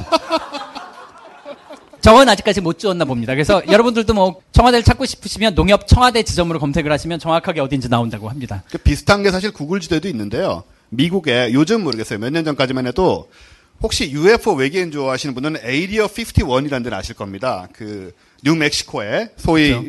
외계인들을 숨겨놓고 있는 51구역. 네, 51구역이라는 곳인데 그게 구글 지도에 안 떴었어요. 지금 모르겠지만 그래가지고 정말 뭐가 있다 어쩌고 그런 오히려 의혹의 그렇죠. 불씨를 제공한. 예. 사실 정보라고 하는 것은 공개돼야 마땅하다고 생각하고요. 그걸 가지고 이렇게 하는 거는 억지로 하는 것은 사실 자연스러운 게 아닌 건 거죠. 그러게요.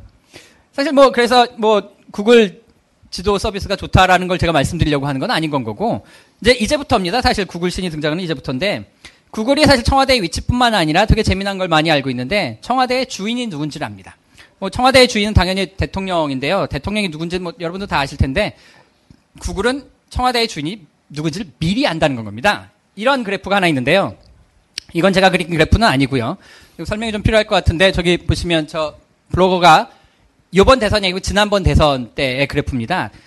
지난번 대선 때 대선 직후에 이런 조사를 했습니다. 어떤 조사를 했냐면 무슨 이유인지 모르겠지만 그때 대선 후보들을 다 구글에다 검색을 해봤답니다. 그때 대선 후보가 여러 분 계셨거든요. 이명박, 정동영, 이회창, 문국현, 권영길 많았잖아요.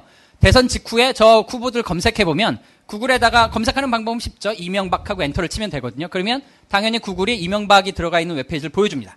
그럼 이제 여러 가지 웹페이지 중에서 그 웹페이지뿐만 아니라 그런 웹페이지가 몇 개 있는지를 알려줍니다. 구글 검색 결과 몇 개라고 나오거든요. 그걸 해봤더니 신기하게도 이명박이라고 들어있는 웹페이지는 한 1000만 페이지쯤 있었습니다. 근데 공교롭게도 그때 득표수가 한 1000만 표쯤 됐고요. 정동영 후보의 웹페이지는 한 500만 페이지였는데 그때 득표수가 500만이었고 유해창 후보는 300만 페이지 300만 표이기 때문에 전체 웹페이지의 숫자하고 득표수가 정확하게 비례를 했습니다.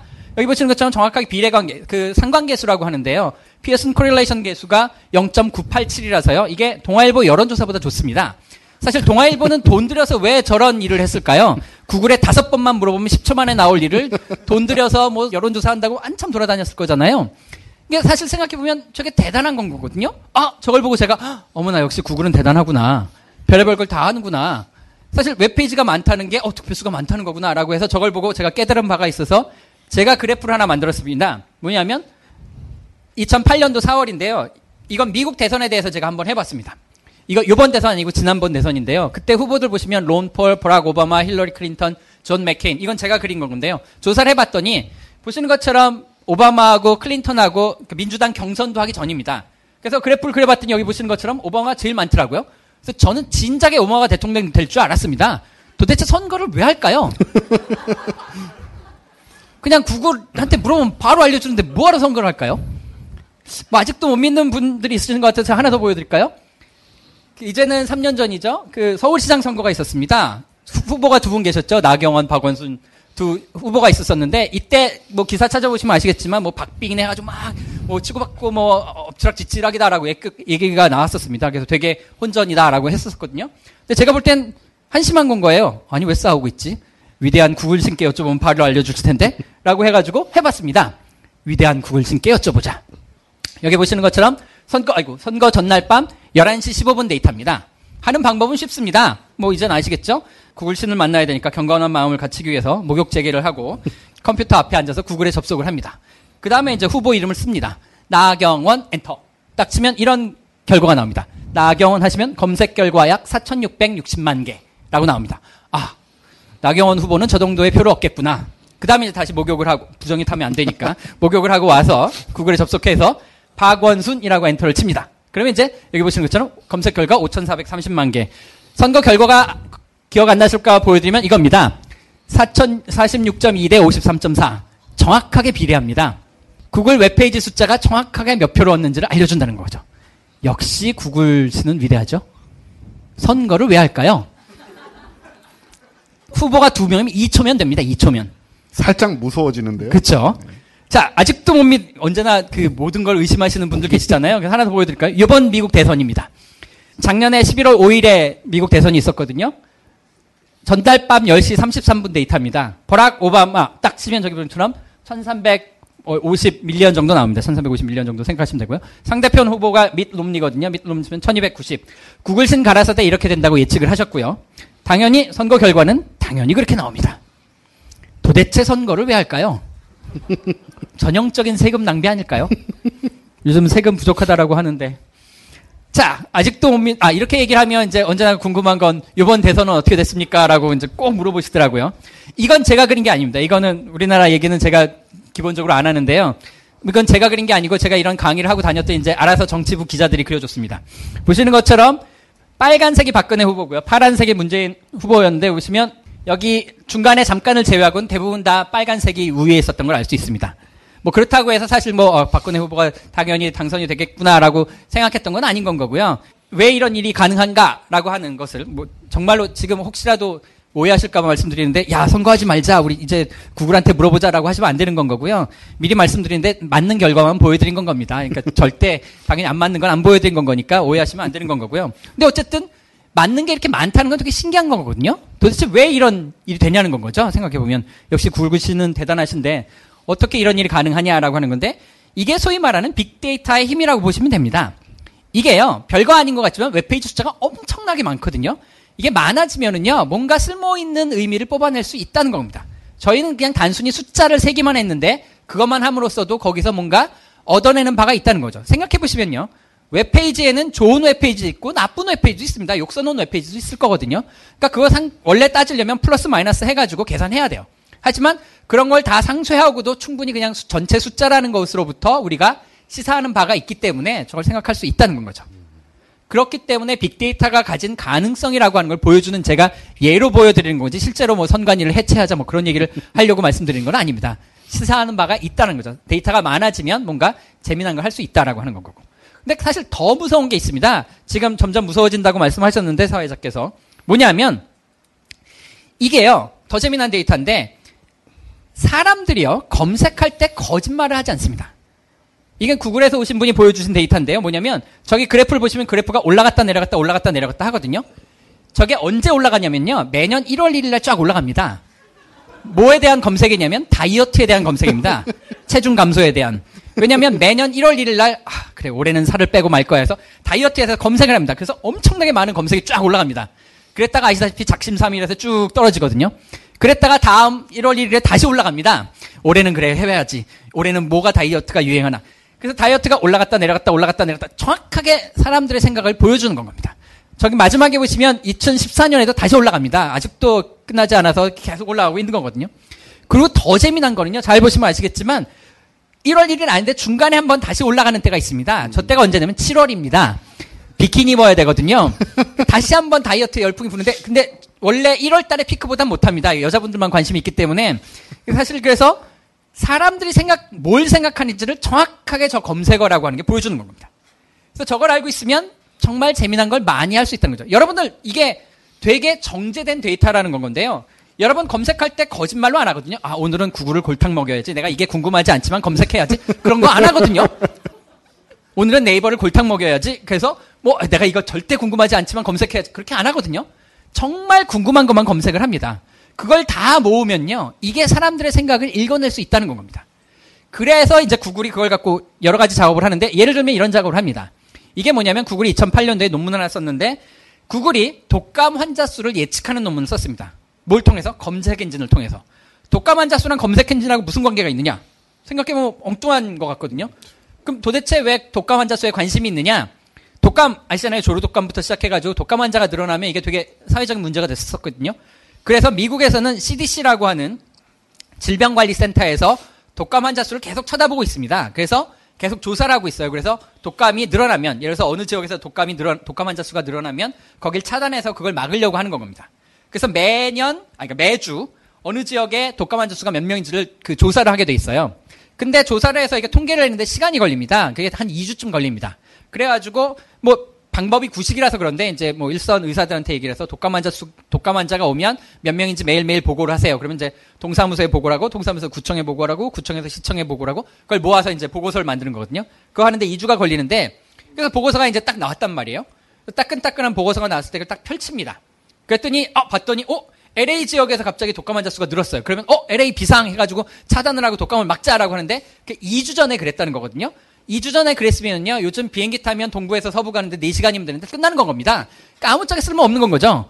하지만 독감 환자 수가 중요하니까 모니터링은 하는데 미리 예방하는 데는 쓸모없는 아주 나쁜 데이터가 되는 건 거죠. 쓸모없는 데이터가 된 거죠. 왜 이런 일을 하는지 모르겠지만 어쨌든 해야 되니까 시키니까 했겠죠. 공무원들이니까요. 그렇죠. 예, 공무원들을 비하하는 건 아니지만 어쨌든 열심히 해야 되는 중요한 데이터니까요. 근데 방법이 잘못됐다는 거죠.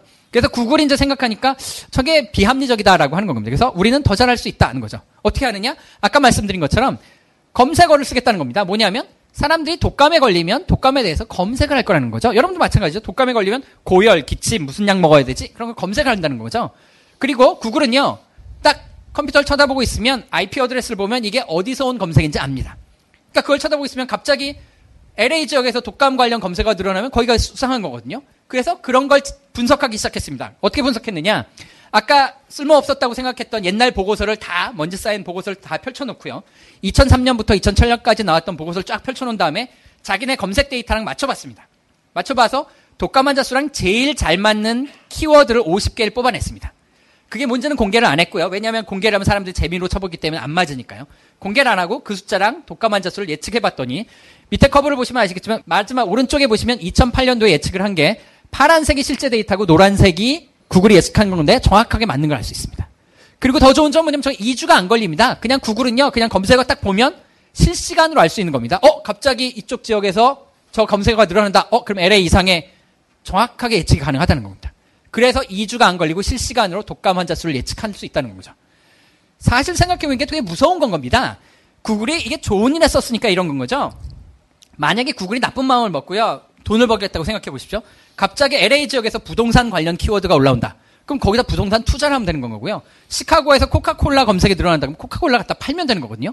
사실 여기서 되게 중요한 그 윤리적인 문제가 나오는데 과연 저 데이터가 구글 거냐라고 하는 문제가 생깁니다. 여러분들이 입력하신 거거든요. 근데 그걸 지금 구글이 가지고 있거든요. 그걸 구글이 가지고 그걸 사용을 하는 거거든요. 이런 공익적인 독감 환자 수를 예측하는 이런 거야 공익적인 목적이니까 논문도 쓰고 했지만 사실 저걸 가지고 뭘 하는지는 사실 모르는 겁니다.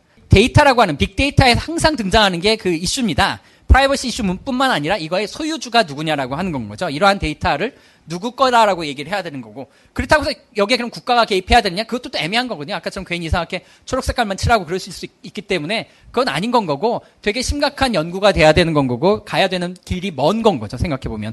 시사하는 바가 많은 그런 데이터라고 생각할 수 있는 건 거죠. 그렇다고 해서 그럼 구글이 만능이냐? 그렇진 않습니다. 보시면 이게 2013년 작년 초에 구글이요 독감 환자 수를 틀렸습니다. 잘 나가고 있다가 틀렸는데 틀려도 좀 심하게 틀렸는데요. 어느 정도 틀렸냐면 여기 보시는 것처럼 거의 2배 이상 틀렸습니다. 구글이 잘 맞춘다고 했는데 왜 2배 이상 틀렸느냐? 이게 봤더니 이 방법에 한계가 있었던 겁니다.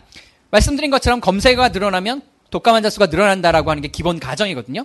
그런데 어떤 일이 벌어졌냐면 작년 초에 뉴스를 보신 분은 아시겠지만 미국에서 독감 백신 품귀 현상이 일었습니다. 독감 백신 모자란다고 CNN하고 뉴욕타임스에서 열심히 떠들었거든요. 그랬더니 사람들이 걱정이 되기 시작하는 건 거예요. 제가 독감이 안 걸렸는데 독감 백신이 모자란다니까 그냥 괜히 검색을 하는 거죠. 독감 안 걸린 사람들이 독감을 검색하는 건 겁니다. 그러니까 검색어가 확 늘어나는 건 거죠. 그래서 저기 보시는 것처럼 거의 2배 이상 검색어가 늘어나서 구글이 독감 환자가 2배 늘어날 거다라고 했는데 실제로는 그렇지 않았다는 거죠. 이게 왜 그렇게 되냐면 이제 미디어의 영향이었던 거거든요. 뉴스에서 얘기를 했기 때문에 사실 제가 이걸 말씀드리는 게 뭐냐면 아까 말씀드린 것처럼 괜히 대선 후보 검색했을 때 안 맞으면 저한테 비난하지 말라고 말씀드린 건데요. 그러니까 단순하게 그냥 숫자 하나 봐가지고 되는 건 아니라는 건 거죠. 실제로는 내용을 봐야 되는 겁니다. 뉴스에서 혹시 떠들고 막 그럴 수 있기 때문에 실제로는 데이터 내용도 봐야 되고 좀 더 봐야 되는 게 많다는 걸 말씀드리고요. 그러면 그래서 어쩌라고 뭔가 대단한 걸 얘기한 것처럼 하더니 다시 꼬리를 내리면 어떡하냐라고 말씀하실까봐 이제 보여드리는 건데 여기에 답이 있습니다. 뭐냐면 원래 주제는 네트워크였잖아요. 사실 이 빅데이터에서 다시 네트워크로 돌아가려고 하는 건 건데요. 뭐냐 하면 네트워크 기법이라고 하는 것이 여기 적용이 되면 됩니다. 사실 이것도 새로운 데이터를 보여주는 건데요. 검색어의 데이터인데요. 이거는 여기 여자분들이 혹시 더 남자분들이 더 관심 있게 보셔야 되는 건데 이것도 어떤 검색어가 늘었다 줄었다라고 하는 걸 보여드리는 건데요. 이게 뭐냐면 명품백에 대한 검색입니다. 잘 보시면 명품백의 대표 명사인 파란색은 샤넬백이고요. 빨간색은 루이비통 백이고 그 노란색은 구찌백입니다. 보시면 옛날에는 여기 보시는 것처럼 그 샤넬백이 그렇게 잘 안 나갔거든요. 근데 요즘은 쫙 치고 올라가서 샤넬백이 제일 잘 나가고 있는 걸 알 수 있는 거죠. 그래서 샤넬백이 제일 요즘 인기가 있기 때문에 남자분들이 보셔야 되는 건 이렇기 때문에 그 여자친구한테 백을 사줄 때는 샤넬백을 사줘야 된다는 얘기가 여기서 나오는 건 겁니다. 이게 제일 잘 나가니까. 그런데 이렇게 얘기를 하면 이런 오류에 빠질 수 있습니다. 아까 말씀드린 것처럼 요즘 뉴스 보시면요. 맨날 나오는 얘기가 샤넬입니다. 샤넬 재테크 그래가지고 샤넬백 얘기가 나오니까 뉴스에 샤넬이 많이 나오니까 사람들이 검색 많이 해서 저렇게 되는 거 아니냐라고 생각할 수 있거든요. 맞을 수 있습니다. 그럴 수 있거든요. 아까 독감 환자처럼 괜히 호들갑 떨어가지고 그럴 수 있는 거기 때문에 저 데이터를 믿을 수 있느냐라고 하는 문제가 생기는데 그때 등장하는 게 뭐냐면 소위 말하는 연관 검색어라는 겁니다. 그게 뭐냐면 여러분 연관 검색어는 많이 아시잖아요. 어떤 걸 검색했을 때 사람들이 또 뭘 검색하느냐라고 하는 걸 보여주는 건데 여기 보시면 샤넬백의 연관 검색어는 샤넬백, 샤넬 플랫백, 샤넬 클래식백, 샤넬 클래식, 샤넬백 프라이스 2.5 샤넬백, 샤넬 다 샤넬입니다. 샤넬 한번 꽂히면 벗어날 수가 없는 건 거죠. 그러니까 충성도가 저만큼 높다는 건 겁니다.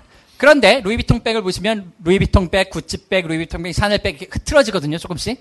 제일 불쌍한 게 구찌백인데요. 구찌백을 보시면 구찌백, 루이비통 백, 구찌 핸드백, 다이퍼백, 기저귀 가방이 왜 나오는지 모르겠지만 프라다 백 뭔가 이렇게 집중이 안 되고 완전히 흩어져 있는 겁니다. 그러니까 충성도를 보시면 샤넬이 훨씬 더 높다는 걸 알 수 있는 거죠. 이게 말씀드린 것처럼 샤넬백 하나만 검색을 했다면 얘가 사람들의 그거에 따라서 올라갔다 내렸다 할 수 있습니다. 하지만 연관 검색어 10개가 오르락내리락을 한꺼번에 하지는 않거든요. 그렇기 때문에 연관 검색을 소위 말해서 묶어서 보시라는 건 겁니다. 연결해서 보시면, 그러니까 물리학적으로 얘기하면 덩어리가 커지면 이게 무거워서 경거망동을 안 하거든요. 그러니까 연관 검색어를 묶어서 보시면, 네트워크를 연결해서 보시면 훨씬 더 정확한 결과를 얻을 수 있다는 겁니다. 그렇기 때문에 데이터 분석 자체도 네트워크를 이용해서 서로 연결해서 보라는 게 제가 전달하고 싶은 말씀인 건 거고요. 그렇기 때문에 이런 식의 연관 검색어라고 하는 것으로서 네트워크로 다시 얘기가 돌아가려고 하는 건 거고요. 그리고 여기 몇 분이나 관심이 있을지 모르겠지만 제 컴플렉스 중에 하나가 영어였거든요. 제가 고등학교 때 영어 못해서 이제 선생님한테 많이 혼나고 그랬는데 저는 뼛속까지 이과라서 수학 점수는 잘 나왔는데 영어 점수는 안 나오더라고요. 근데 희소식을 하나 알려드리면 이제 영어 공부 안 하셔도 됩니다. 왜 안 하셔도 되냐면 구글이 아주 재미난 방법을 개발했는데요. 영어 문법 진짜 어렵거든요. 구글이 돈이 많으니까 별의별 짓을 다 하는데요. 여기 보시는 것처럼 구글 엔그램, 구글 북 프로젝트라는 게 있습니다. 구글 북 프로젝트가 뭐냐면 구글이 전 세계에 나와 있는 모든 책을 스캔해서 다 디지털로 만들겠다라고 하는 프로젝트를 시작했습니다. 그래서 엄청나게 많은 책들을 스캔해서 디지털로 저장을 했는데요. 불행히도 이게 써먹을 데가 없습니다. 왜냐하면 스캔해가지고 이걸 공개하려고 했더니 저작권 때문에 공개를 못 하거든요. 당연히 안 되잖아요. 그럼 출판사는 어떻게 먹고 살라고요? 당연히 안 되잖아요. 그렇기 때문에 공개할 데가 없어요. 그래서 열심히 스캔하고 저장을 해놨는데 어머나 쓸 데가 없네? 이래가지고 이제 되게 괴로워하고 있었거든요. 근데 이제 어떤 대학 교수가 가가지고 그걸 제가 재밌게 써보겠습니다라고 했습니다. 그 아이디어가 뭐냐면 책을 전문을 공개하는 건 안 되는데요. 어떻게 했냐면 이 사람이 책에 나온 단어를 다 쪼개가지고요. 단어가 몇 번 나오는지 횟수를 셌습니다. 그래가지고 예를 들어서 1989년도에는 애플이라는 단어가 몇 번 나왔고 책에요. 그다음에 90년에 몇 번이 나왔고 그걸 다 조사를 한 건 거죠. 그래서 다 책을 쪼개가지고 단어가 몇 번 나온지를 조사했습니다. 예를 들면 이런 게 있는 겁니다. 보면 슬레이버리라고 하는 노예란 단어가 몇 번 쓰였냐를 보면 이렇게 올라갔다 내려갔다 하거든요. 저렇게 막 한참 올라갈 때가 언제냐면 시민전쟁 있었던 때입니다. 그때 당연히 노예가 이슈가 됐었으니까 책에 많이 등장을 했다는 거죠. 그래서 어떤 단어가 책에 많이 쓰였냐를 보고 그때 문화를 짐작할 수 있는 건 거고 그런 걸 알아낼 수 있다라고 하는 겁니다. 저런 식의 그게 소위 말하는 N그램 프로젝트라는 거라서 한 단어를 조사하기도 했고 두 단어를 조사를 했고 그래서 한 단어를 조사한 걸 1g, 두 단어를 조사한 걸 2g 이런 식으로 여러 가지 데이터를 분석을 했거든요. 근데 그것뿐만 아니라 그걸 갖고 이런 걸 할 수 있습니다. 사실 문법이라고 하는 거, 구글은 저런 데이터가 다 있기 때문에 문법이라는 걸 완전히 무시를 합니다. 뭐냐 하면 여기 보시는 것처럼 통계를 낼 수가 있기 때문에 구글은 모든 책을 다 스캔했잖아요. 그러니까 I라는 다음에 무슨 단어가 제일 많이 나오는지를 압니다. 봤더니 have라는 단어가 제일 많이 나오는구나. 그 다음에는 I라는 단어는 do가 많이 나오고 can이 나오고 이런 식으로 등수놀이를 할 수 있습니다. 그래서 I 다음에는 have가 제일 많이 나오는구나. 문장에서. 그 다음 have 다음에는 not이라는 게 제일 많이 나오고 have 다음엔 to라는 게 그 다음 나오고 이런 식으로 다 랭킹이 매겨져 있습니다. 몇 번 나오는지 알 수 있는 거죠. 그래서 저걸 가지고 이런 분석을 합니다. 예를 들어서 I have candy라는 단어가 딱 들어왔을 때 저게 몇 번 나오는지를 봅니다. 그랬더니 저기 점수를 보시면 0.0014. 그래서 별로 안 나왔거든요. 많이 안 나오는 단어, 문장이라는 겁니다. 그러면 이게 뭐가 틀렸다는 거거든요. 그럼 저걸 고쳐보자는 거죠. 그럼 문법에 따라서 고치려면, have 동사가 무슨, 투부정사가 어떻게 되고 하는 거기 때문에 그런 걸 따져야 되는데 그런 문법은 너무너무 어렵기 때문에 따질 수가 없다는 겁니다. 구글은 그런 건 잊어버리자라고 하는 건 거고 그냥 단순하게 숫자로 카운트하는 겁니다. 봤더니 어색하니까 have 대신에 바꿔보자는 거죠. 뭐로 바꿀까? have 다음에 not이라는 게 제일 많이 나온대더라. 그러니까 have not으로 바꿔보자. 라고 해서 I have not candy가 되는 겁니다. 그걸 찾아봤더니 점수가 0.000이라서 더 떨어집니다. 그럼 이건 좋은 답이 아니구나. 그 다음 걸로 바꿉니다. 봤더니 have 다음엔 to가 나와야 되니까 I have two candy를 바꿔봤더니 0.000이 이것도 좋은 점수가 아니에요. 이것도 아닌가 보다. 그 다음엔 그래서 I have 다음에 어가 나오니까 I have a candy로 바꿉니다. 그때 점수가 0.066 쭉 올라왔거든요. 이게 맞는 거구나. 그래서 이게 맞는 문장이 되는 겁니다. 여기는 무슨 어려운 have 동사의 용법이나 투부정사니 그런 거 하나도 안 들어갑니다. 그냥 많이 쓰는 게 맞는 거라는 거죠. 아주 단순한 방법인 겁니다. 구글은 이런 식으로 문법을 커렉션 하는 겁니다. 구글 번역 서비스도 이렇게 하는 겁니다. 그냥 단순하게 많은 데이터를 가지고 하기 때문에 데이터가 많으면 많을수록 정확하게 되는 거죠. 이 연구는 저희가 한 건 아니고 서울대학교의 전산학과의 이상국 교수님이 하신 연구인데요. 이런 식으로 저런 데이터를 사용을 하면 문법이라는 게 이제 의미가 없어지는 건 겁니다. 사람들이 많이 쓰는 게 맞는 거다라고 갚버리는 거거든요. 그리고 어느 정도 맞고요.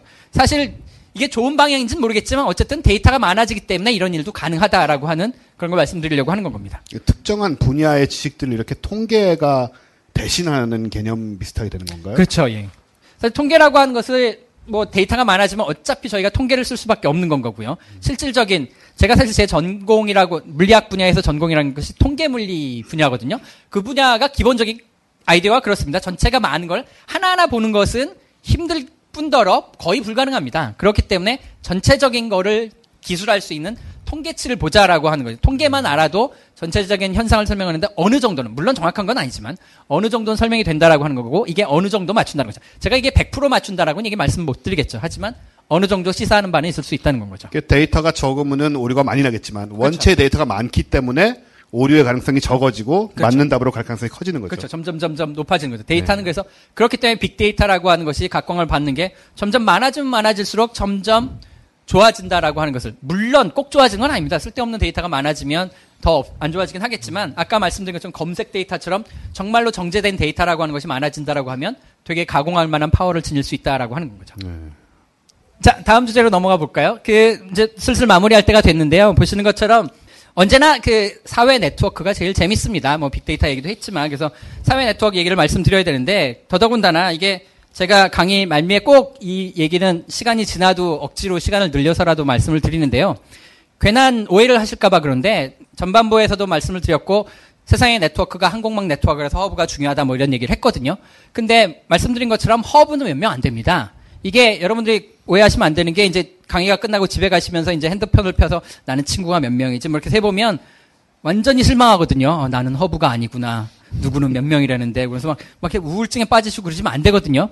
그래가지고 희망적인 메시지를 주기 위해서 허브는요, 아까 말씀드린 그 밥값이 많이 들어서 절대 할 게 못 됩니다. 절대 하시면 안 되는 건 거고요. 그럼 어떻게 해야 되느냐?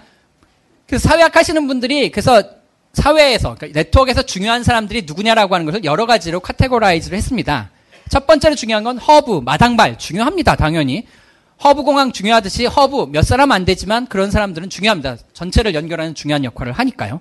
그런데 말씀드린 것처럼 저건 돈이 많이 들기 때문에 우리가 추구할 방향은 아닙니다. 그럼 우리는 어떻게 해야 되느냐? 우리는 두 번째 중요한 항목. 근데 사실 최근에 네트워크 사회가 되면서 점점 더 중요해지는 게 이겁니다. 링커라고 하는 매개자라고 하는 게 있습니다. 링커는 뭐냐면 사회학적으로 말씀드리면 between its centrality라고 하는 저 지수가 높은 사람인 거거든요. 연결선이 많은 게 아닌 건 거고요. 거쳐가는 게 많은 사람입니다. 소위 말해서 다리 역할을 하는 사람인 건 겁니다. 링커니까 보시는 것처럼 어떤 매개를 하는 건데요. 이렇게 생각하시면 됩니다. 어떤 한 집단이 있고요. 또 다른 집단, A라는 집단이 있고 B라는 집단이 있습니다. 저는 중간에 있는데요. A라는 집단과 B라는 집단을 연결하는 사람입니다. 저는 또 당연히 허브도 아니고 친구가 거의 왕따 수준이라서 2명밖에 없는데 하필이면 A라는 집단에서 하나를 알고 B라는 집단에서 하나를 압니다. 그러면 A라는 집단과 B라는 집단이 소통을 하기 위해서는 저를 거쳐가야 되는 거거든요. 그러니까 저는 엄청나게 중요한 역할을 합니다. 제가 없어지면 A라는 집단과 B라는 집단이 소통이 안 되는 거거든요. 다리 역할을 하는 건 겁니다. 이게 좋은 점은요. 이 링커라고 하는 것이 좋은 점은 말씀드린 것처럼 친구가 2명만 있으면 되기 때문에 밥을 2번만 사면 됩니다. 그러니까 돈이 많이 안 드는 건 거죠. 그 대신 밥을 잘 사셔야 되는 게 다른 집단의 밥을 사야 되는데 A 집단의 2명한테 사면 아무런 소용이 없는 거거든요. 다른 집단을 연결하는 다리 역할을 하시면 이게 소위 말하는 저 연결선 지수보다 저기에 나오는 이제 허브보다 최근 들어서는 점점 더 중요합니다. 허브는요.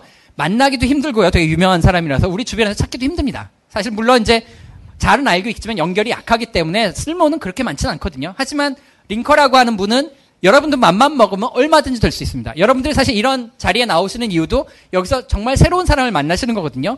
여기 아마 고정으로 오시는 분들 많이 계실 텐데요. 그러면 고정으로 오시는 분들 뭐 같이 친한 사람들끼리 모여서 앉으시는데 절대 그러시면 안 되는 겁니다.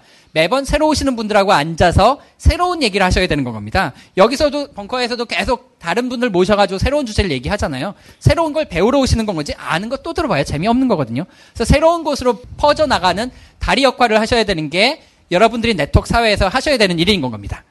제가 정치 얘기는 별로 안 좋아하는데요. 정치를 잘 좋아하지 않아서. 근데 정치인들의 분석들을 사람들이 많이 합니다. 아까 뭐 대선도 그렇고 뭐 선거도 그래가지고 데이터가 많은데요. 이건 제가 한 건 아닙니다. 다시 한번 말씀드리지만 이거는 영남대학교 박한호 교수님이 이제 정치인들의 트위터를 분석한 건데요. 제가 이걸 보여드리는 이유는 뭐냐면 이게 아마 17대, 18대인가요? 국회의원들의 그 트위터를 분석한 건데 보시면 파란색 하나라던가 초록색 민주당을 보시면 자기네들끼리 뭉쳐 있습니다.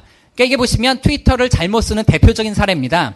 왜냐하면 자기네들끼리 얘기할 거면 뭐하러 맨날 보는 사람들끼리 왜 트위터를 얘기를 합니까? 옆에 앉아 있는데.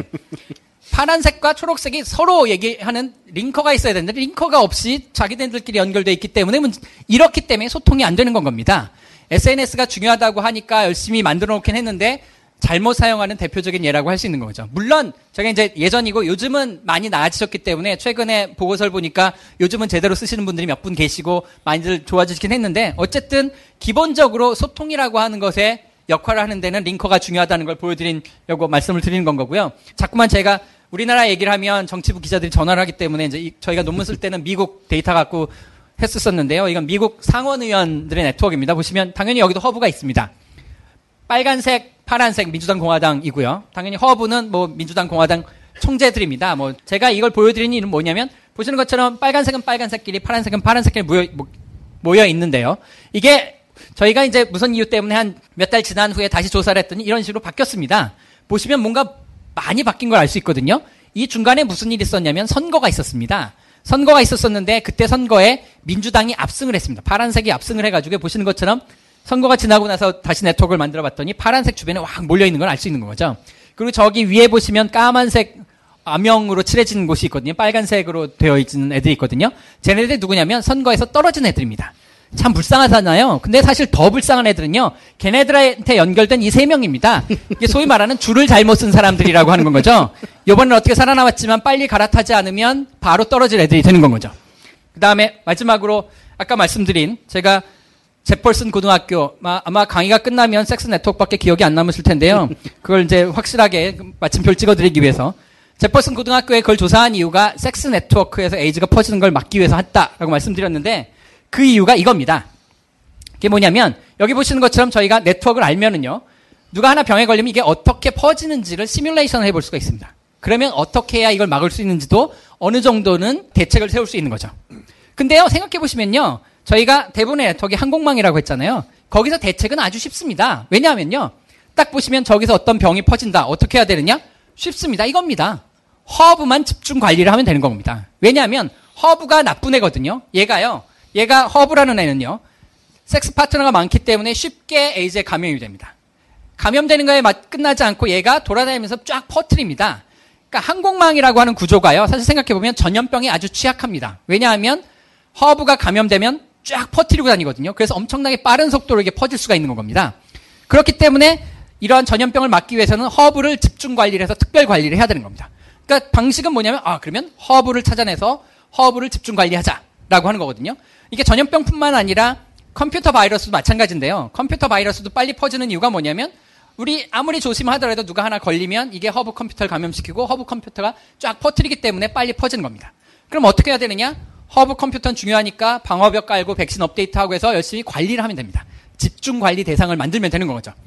그런데요. 컴퓨터는 그게 쉽습니다. 왜냐하면 컴퓨터는 다 노출이 돼 있기 때문에 컴퓨터 뒤에 보면 연결선이 몇 개인지 셀 수가 있습니다. 그래서 누가 허브인지 알 수 있습니다. 아까 인터넷에 지도도 있었잖아요. 그래서 이 컴퓨터는 연결선이 많으니까 얘가 허브 컴퓨터다라는 걸 알 수 있기 때문에 걔를 잘 관리를 하면 되는데 문제는 섹스 네트워크는 아까 말씀드린 것처럼 그 고등학교 안에서야 파악이 되지만 전 세계적으로 누가 허브인지는 절대 알 수가 없습니다. 예를 들어서 제가 여기서 100명 이상 손 드세요라고 하면 누가 손을 들겠습니까? 안 들죠. 당연히 100명 이상인 사람들이 주사 맞고 치료가 돼야 되고 집중 관리 대상이 돼야 되는데 그렇지가 못하는 거거든요. 프라이버시 문제 때문에 이게 안 되는 겁니다. 그래서 이게 컴퓨터에선 통했는데 섹스 네트워크에서는 안 통하는 겁니다. 누가 허브인지 누가 카사노바인지 몰라서. 그래서 여기서 연구가 막혔거든요. 어머나 이게 섹스 네트워크가 항공망인 건 알아서 허브를 치료하면 좋겠다라고 하는 것까지 나왔는데 문제는 허브가 누군지를 전수조사를 하기에는 다 물어보기 전에는 알 수가 없다는 거죠. 그래서 여기서 막혔는데 사람들이 참 머리가 좋은데요. 이게 네트워크 연구라는 게 이래서 재밌는 건데 저걸 어떻게 해결할 수 있는 방법이 없을까라고 해서 막 고민하다가 이스라엘의 와이즈만 연구소의 연구진이 이걸 해결할 수 있는 방법을 알아낸 겁니다. 어떻게 알아냈느냐? 이렇게 하는 겁니다. 에이즈 주사 100개가 있다고 쳐보세요. 이 100개를 요긴하게 쓰려면 이 에이즈 백신이 소위 말하는 카사노바한테 주사가 돼야 됩니다. 허브가 아닌 별 볼 일 없는 사람한테 주사를 줘봐야 당연히 효과가 없는 거거든요. 그렇기 때문에 카사노바한테 돼야 되기 때문에 이게 카사노바한테 가야 되는데 카사노바가 누군지 모르니까 애매하거든요. 그래서 어떻게 하냐면 이걸 들고 서울역 앞에 갑니다. 서울역 앞에 가가지고 길거리에 지나가는 사람 아무나 붙잡습니다. 그 다음에 이 사람한테 주사를 빵 놓으면 그 사람이 카사노바일까요? 당연히 아니겠죠. 서울역 앞에 카사노바가 지나간다 그런 말은 없거든요. 그러니까 안 되거든요. 그럼 어떻게 할 것이냐? 물론 좀 민간인 속설에 따르면 코가 큰 사람이면 어쨌대더라라고 하는데 뭐 과학적으로 증명된 건 아니기 때문에 이런 저희가 국가 정책을 뭐 민간인 속설에 따를 수는 없잖아요. 그래서 어떻게 하냐면 일단 길거리 지나가는 사람 아무나 붙잡는 것까지는 맞습니다. 근데 이 사람이 허브란 보장이 없거든요. 그래서 어떻게 하냐면 주사기를요. 이 사람한테 주사를 놓는 게 아니고요. 주사기를 뜯지 않고 이 사람한테 줍니다. 그 다음에 어떻게 하냐면 이 사람한테 얘기를 합니다. 집에 가다가 친구 아무나 푹 찌르세요라고 얘기를 하는 겁니다. 그럼 잘 생각해 보시면요. 허브라고 하는 사람은 친구가 되게 많습니다. 그렇기 때문에 서울역에서 아무나 붙잡힌 사람의 친구일 가능성이 되게 높은 겁니다. 한국마음을 생각해 보시면요. 여기서 아무나 잡은 사람들은 소위 말하는 이런 몇 명 안 되는, 친구가 몇 명 안 되는 사람인데 허브는 친구가 많기 때문에 그 사람의 친구기 때문에 그 다음날 여기에 빠바바박 찍혀온 사람이 그 사람이 허브가 되는 겁니다. 근데 잘 생각해 보시면 이게 프라이버시를 절대 해친 게 아닙니다. 왜냐하면 서울역 앞에서 저희는 그냥 아무나 잡았고요. 이 사람한테 친구 중에 바람둥이한테 찌르세요. 그런 얘기도 할 필요 없습니다. 그냥 친구 아무나 찌르세요라고 하면 자연스럽게 허브는 친구가 많기 때문에 주사를 맞을 확률이 확 올라가게 되는 겁니다. 보통 사람보다. 그렇기 때문에 자연스럽게 그 주사가 허브한테 전달이 되는 거죠. 이게 소위 말하는 친구 치료라는 방법입니다. 랜덤하게 치료를 하는 게 아니라 무작위적으로 치료하는 게 아니라 무작위적으로 잡아서 그 사람한테 그 사람의 친구를 한 다리를 건너서 치료를 하게 되면 그게 허브한테 자연스럽게 전달이 된다는 거죠. 100% 전달이 되는 건 아닙니다. 하지만 훨씬 더 허브한테 전달될 확률이 높아진다는 거죠. 이게 사실 말이 좋아서 이게 그 에이즈나 뭐 바이러스에 얘기를 했지만 이게 사실 생각해 보시면 마케팅에도 쓸 수 있습니다. 여러분들이 뭐 어떤 새로운 제품을 만들어서 홍보를 해야 된다고 쳤을 때요. 시제품을 이렇게 나눠주거든요. 한번 써보세요라고 하는데요. 그냥 길거리에서 나눠주면 별로 홍보 효과가 없습니다. 왜냐하면 뭐 사람들 별로 그 영향력이 없거든요. 당연히 이게 효과가 나려면 입소문을 많이 내는 허브한테 전달을 해야 됩니다. 근데 누가 허브인지 알려면 그것도 찾아내고 비용 들거든요. 그럴 필요가 없다는 거죠. 서울역 앞에 가서 아무나 붙잡고 이거 한번 써보세요가 아니고 이거 당신 쓰지 말고 친구 주세요 그러면 안 갖다 줄 거거든요. 그러니까 2개를 주는 겁니다. 2개를 주고 하나는 당신이 쓰고 하나는 친구 아무나 주세요라고 하면 그 두 번째 건 자연스럽게 허브한테 전달이 되는 겁니다. 물론 2개를 줘야 되니까 비용은 2배가 들겠지만 허브의 영향력을 생각하면 효과는 100배, 1000배가 되는 거죠. 그래서 사실 제가 이 얘기를 보여드린 이유가 뭐냐면 네트워크의 구조를 안다는 게 항공망처럼 생겼다는 게 별거 아닌 것 같거든요. 뭐 제가 말씀드린 것처럼 하나, 둘, 셋, 넷 해가지고 그림 그려보면 금방 나오는 겁니다. 근데 사실 그걸 갖고 할 수 있는 일은 되게 많다는 건 겁니다. 지금처럼 마케팅에 쓸 수도 있고 에이즈 그것도 마찬가지인 건 거고요. 아까 구글도 아주 단순한 웹페이지가 항공망이라는 걸 이용을 해서 페이지 랭크를 성공시킨 것처럼 네트워크의 구조를 안다라고 하는 것이 써먹으려면 여러분들이 재밌는데 많이 써먹을 수 있고요. 더더군다나 네트워크는 주변에 깔려있는 게 네트워크이기 때문에 써먹을 때가 너무너무 많다는 겁니다. 더더군다나 데이터가 많아지는 빅데이터 시장의 세상이기 때문에 데이터가 쏟아져 나오기 때문에 그걸 연결시킬 수 있는 네트워크는 점점점 더 많아지고 있는 거거든요. 그러니까 여러분들이 할 수 있는 건 되게 많아서 여러분들 테이크홈 메시지가 이겁니다. 마지막 결론 페이지인데요. 제가 복잡계라는 것부터 출발했지만 복잡계의 바탕에는 네트워크라는 게 있었고요. 그 네트워크는 쳐다봤더니 항공망 네트워크였고 결국 그 바탕에는 데이터와 네트워크라는 게 있다는 겁니다. 그래서 데이터와 네트워크를 연결해서 뭔가 사물을 세상을 바라보기 시작하면 지금까지와는 뭔가 다르게 어려운 얘기 아니잖아요. 제가 오늘 어려운 말씀 드린 게 아닌 건 거고요. 원래부터 있었던 건 거고 그거를 묶어서만 잘 보실 수 있으면 뭔가 새로운 걸 할 수 있지 않을까라고 하는 말씀을 드리고요. 그 다음에 이게 뭐 마지막 페이지인데 뭐 언제나 그렇듯이 그 혹시라도 관심이 있으시면 저희 웹페이지에 오시면 뭐 stat.kaist.ac.kr이고요. 스탯이라는 이유는 말씀드린 것처럼 제가 통계물리를 전공했기 때문에 통계물리가 statistical physics라서요. stat.kaist.ac.kr이고요.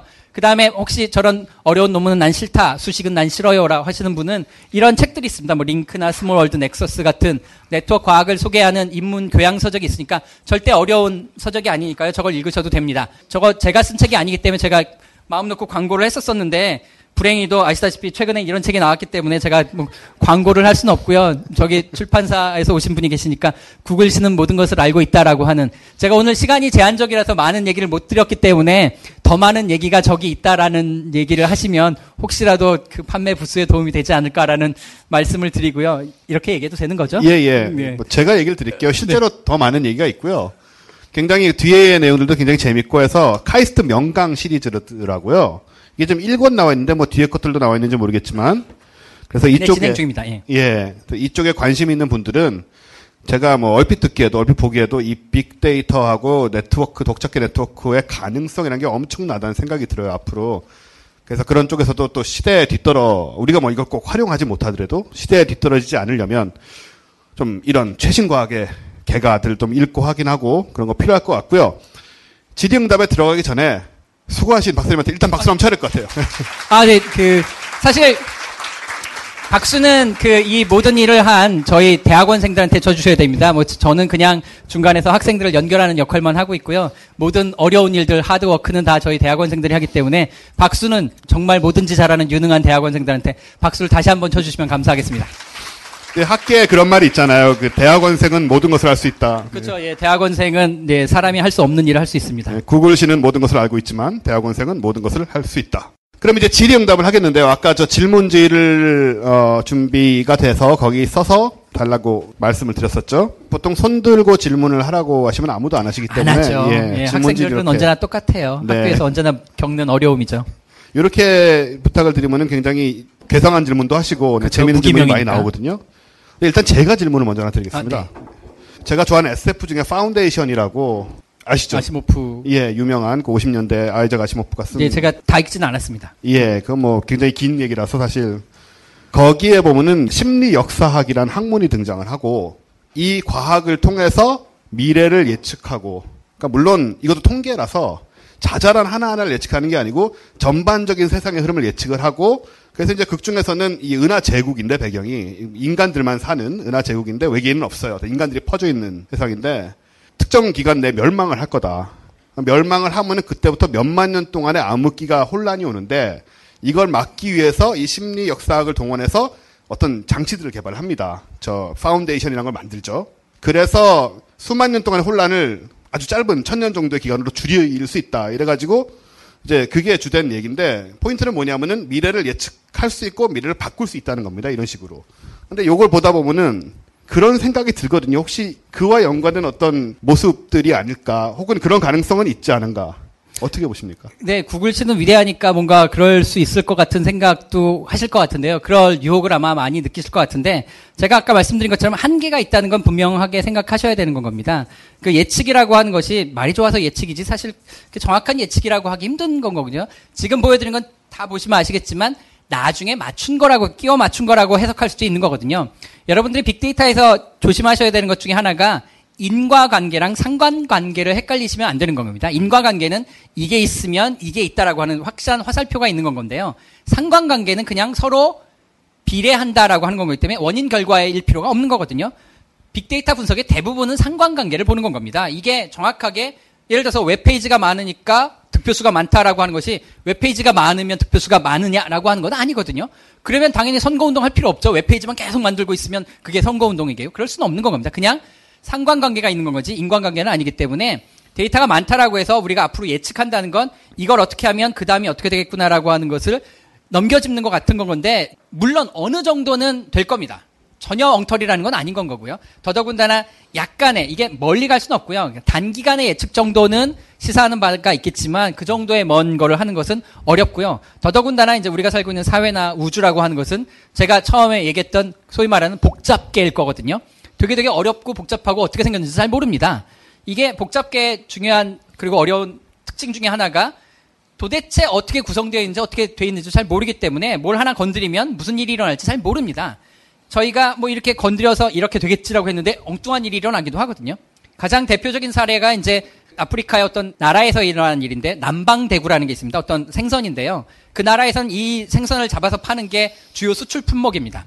그래서 이걸 많이 잡아서 팔아야 이게 돈을 많이 버거든요. 그래서 이 사람들이 생각을 했습니다. 대구를 더 많이 잡아야 되겠다. 이 생선을 많이 잡아야 되겠다라고 해서 분석을 시작했습니다. 그랬더니 이 생선을 많이 잡으려면 이 생선을 더 많이 만들어야 되는 거니까요. 많이 만들려고 생각해봤더니 얘의 포식자가 뭐냐, 얘를 누가 잡아먹냐 봤더니 바다표범이 얘를 잡아먹더라고요. 그래서 생선을 많이 잡으려면 바다표범을 잡아 죽이면 얘네가 많이 개체수가 늘어나서 많이 잡겠구나라고 해서 바다표범을 잡아 죽이기 시작했습니다. 그래서 아싸 이제 그물을 던져가지고 많이 잡아야지라고 했는데 더 안 잡히는 거예요. 그래서 왜 그런지 봤더니 바다표범 위에 상어가 있었습니다. 상어는 원래 바다표범을 먹었었는데 바다표범이 없어지니까 얘네가 더 많은 대구를 먹기 시작하는 건 거예요. 그래서 원래는 위에 거를 해결하면 될 줄 알았는데 저 위에 하나 더 있어가지고 얘가 더 먹으니까 오히려 줄어든 거거든요. 그러니까 우리가 전체 시스템을 모르고 괜히 단편적으로 뭔가를 행했을 때 이게 이상한 효과로 돌아올 수 있다는 건가요. 그러면 상어도 죽이지라고 하면 상어 위에 뭐가 있는지 모르거든요. 이걸 전체를 완벽하게 다 알고 있다면 그러면 뭔가 생각해 볼 수 있겠지만 그렇지 못하다면 어떻게 될지는 여기를 찔렀을 때 여기가 꼭 튀어나온다는 보장은 전혀 없는 거거든요. 그렇기 때문에 한계는 있는 건 거고 하지만 단기적인 그렇다고 해서 아무것도 못할 수는 없는 거고요.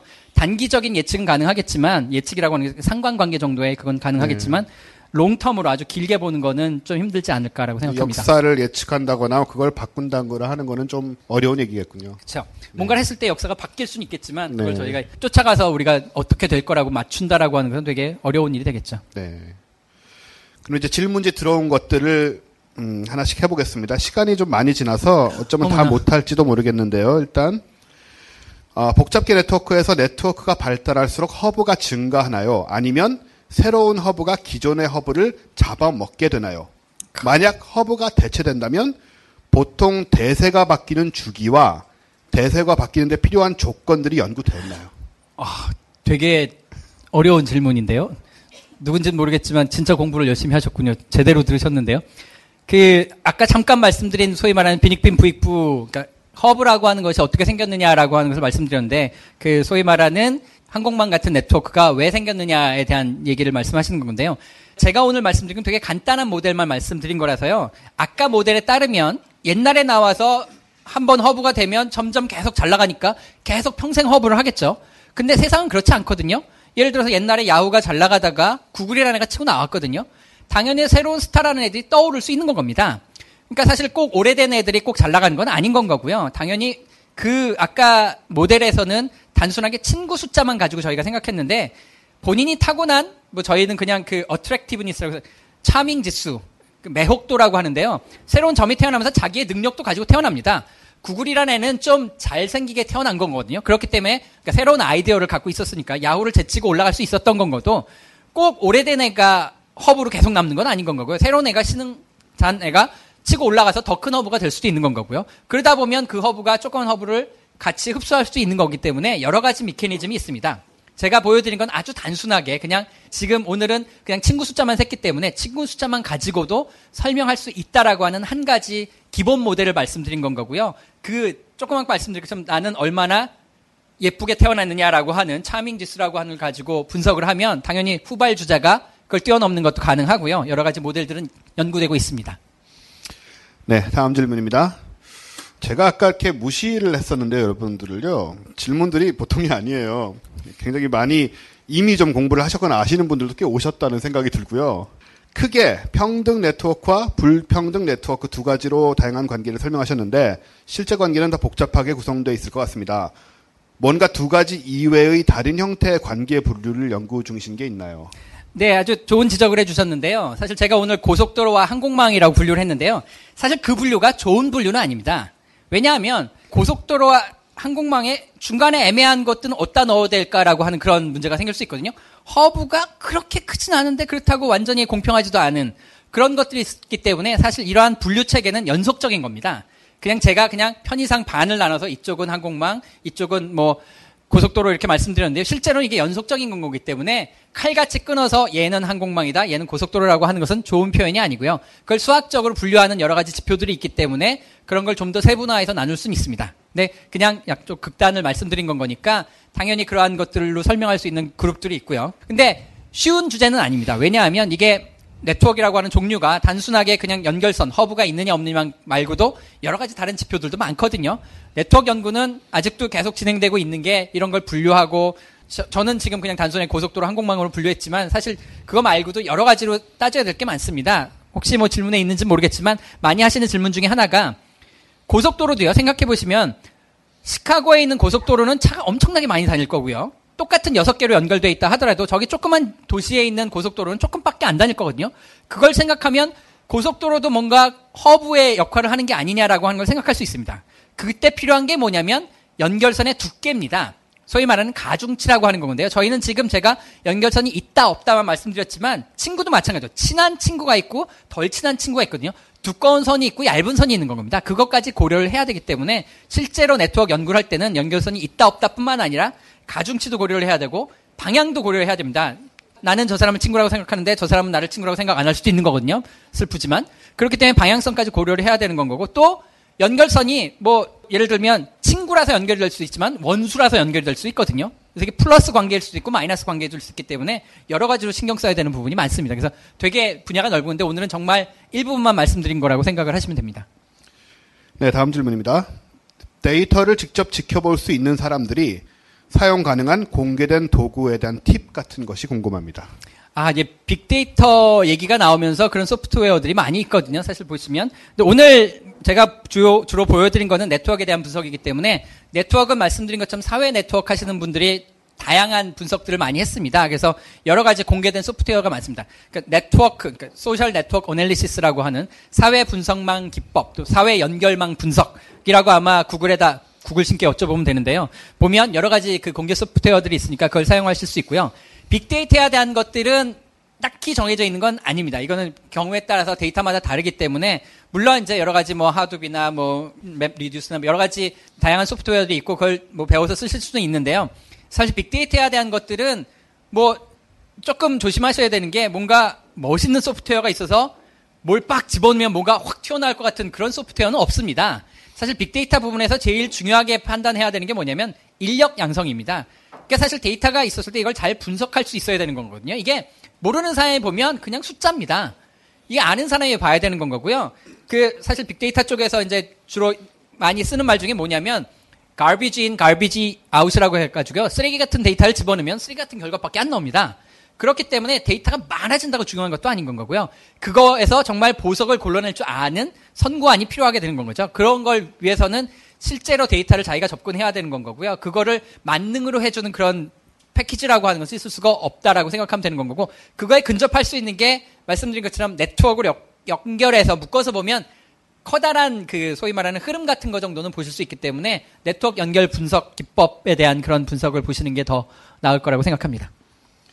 네, 다음 질문입니다. 요건 조금 다른 내용이긴 한데 그냥 흥미로운 얘기라서 한번 여쭤볼게요.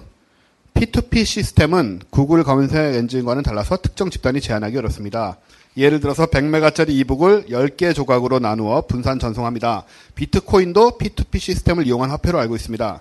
지금 미국이 달러로 세계 경제를 쥐고 흔드는 식의 독점은 불가할 것 같습니다. P2P, 비트코인 방식은 어떤 점에서 공평한 자본시장을 형성하고 독재자들의 정보 독점을 방지하는 좋은 시스템일 것 같습니다. 당신은 어떻게 생각하는지 의견을 말해 주십시오. 네, 당신이 대답하겠습니다. 사실 뭐 그 정보의 문제에 대해서는 뭐 쪼개서 분산을 하고 하는 거라고 하는데, 사실 아까 뭐 그 지도 서비스에서도 보셨지만 그 지도 서비스라고 하는 것이 뭐 아무리 막으려고 해도 못 막는 거거든요. 정보라고 하는 것은 아무리 뭐 검열을 한다라고 해도, 여러분들도 아마 많이 아실 텐데 뭐 구글 검색을 막는다 하더라도 뭐 이렇게 바이패스해서 하는 방법 많이 있거든요. VPN을 통해서 하기도 하고 여러 가지 방법이 있기 때문에 그걸 완전히 막을 수는 없는 건 거고요.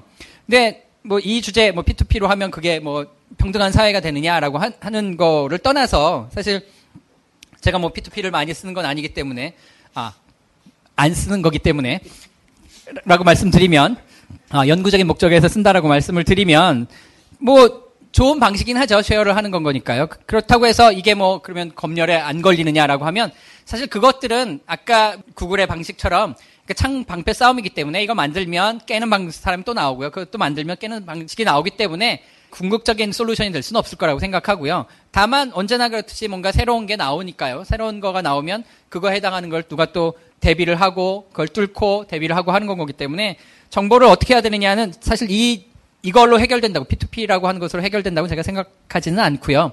그거보다는 제가 말씀드린 것처럼 정보를 어떻게 누가 해야 되느냐에 대한 윤리적인 준비가 더 먼저 돼야 된다고 생각합니다. 법적인 것도 마찬가지인 건 거고요. 여러 가지로 신경 써야 되는 게 많은데, 지금은 뭔가 터지고 그 다음에 뒷수습도 거의 못하는 수준밖에 못 가는 것 같아서 사실 좀 안타까운데요. 그러니까 프라이버시 이슈뿐만 아니라 정보의 소유 문제도 그렇기 때문에, 물론 최근에 여러 가지 운동이 일어나고 여러 가지 그 단체에서 그런 걸 하려고 하고 있기 때문에 긍정적으로 보긴 하는데, 그러한 분야에 대한 관심이 좀 더 많아져야 되지 않을까라고 하는 게 답변이라면 답변일까요? 네.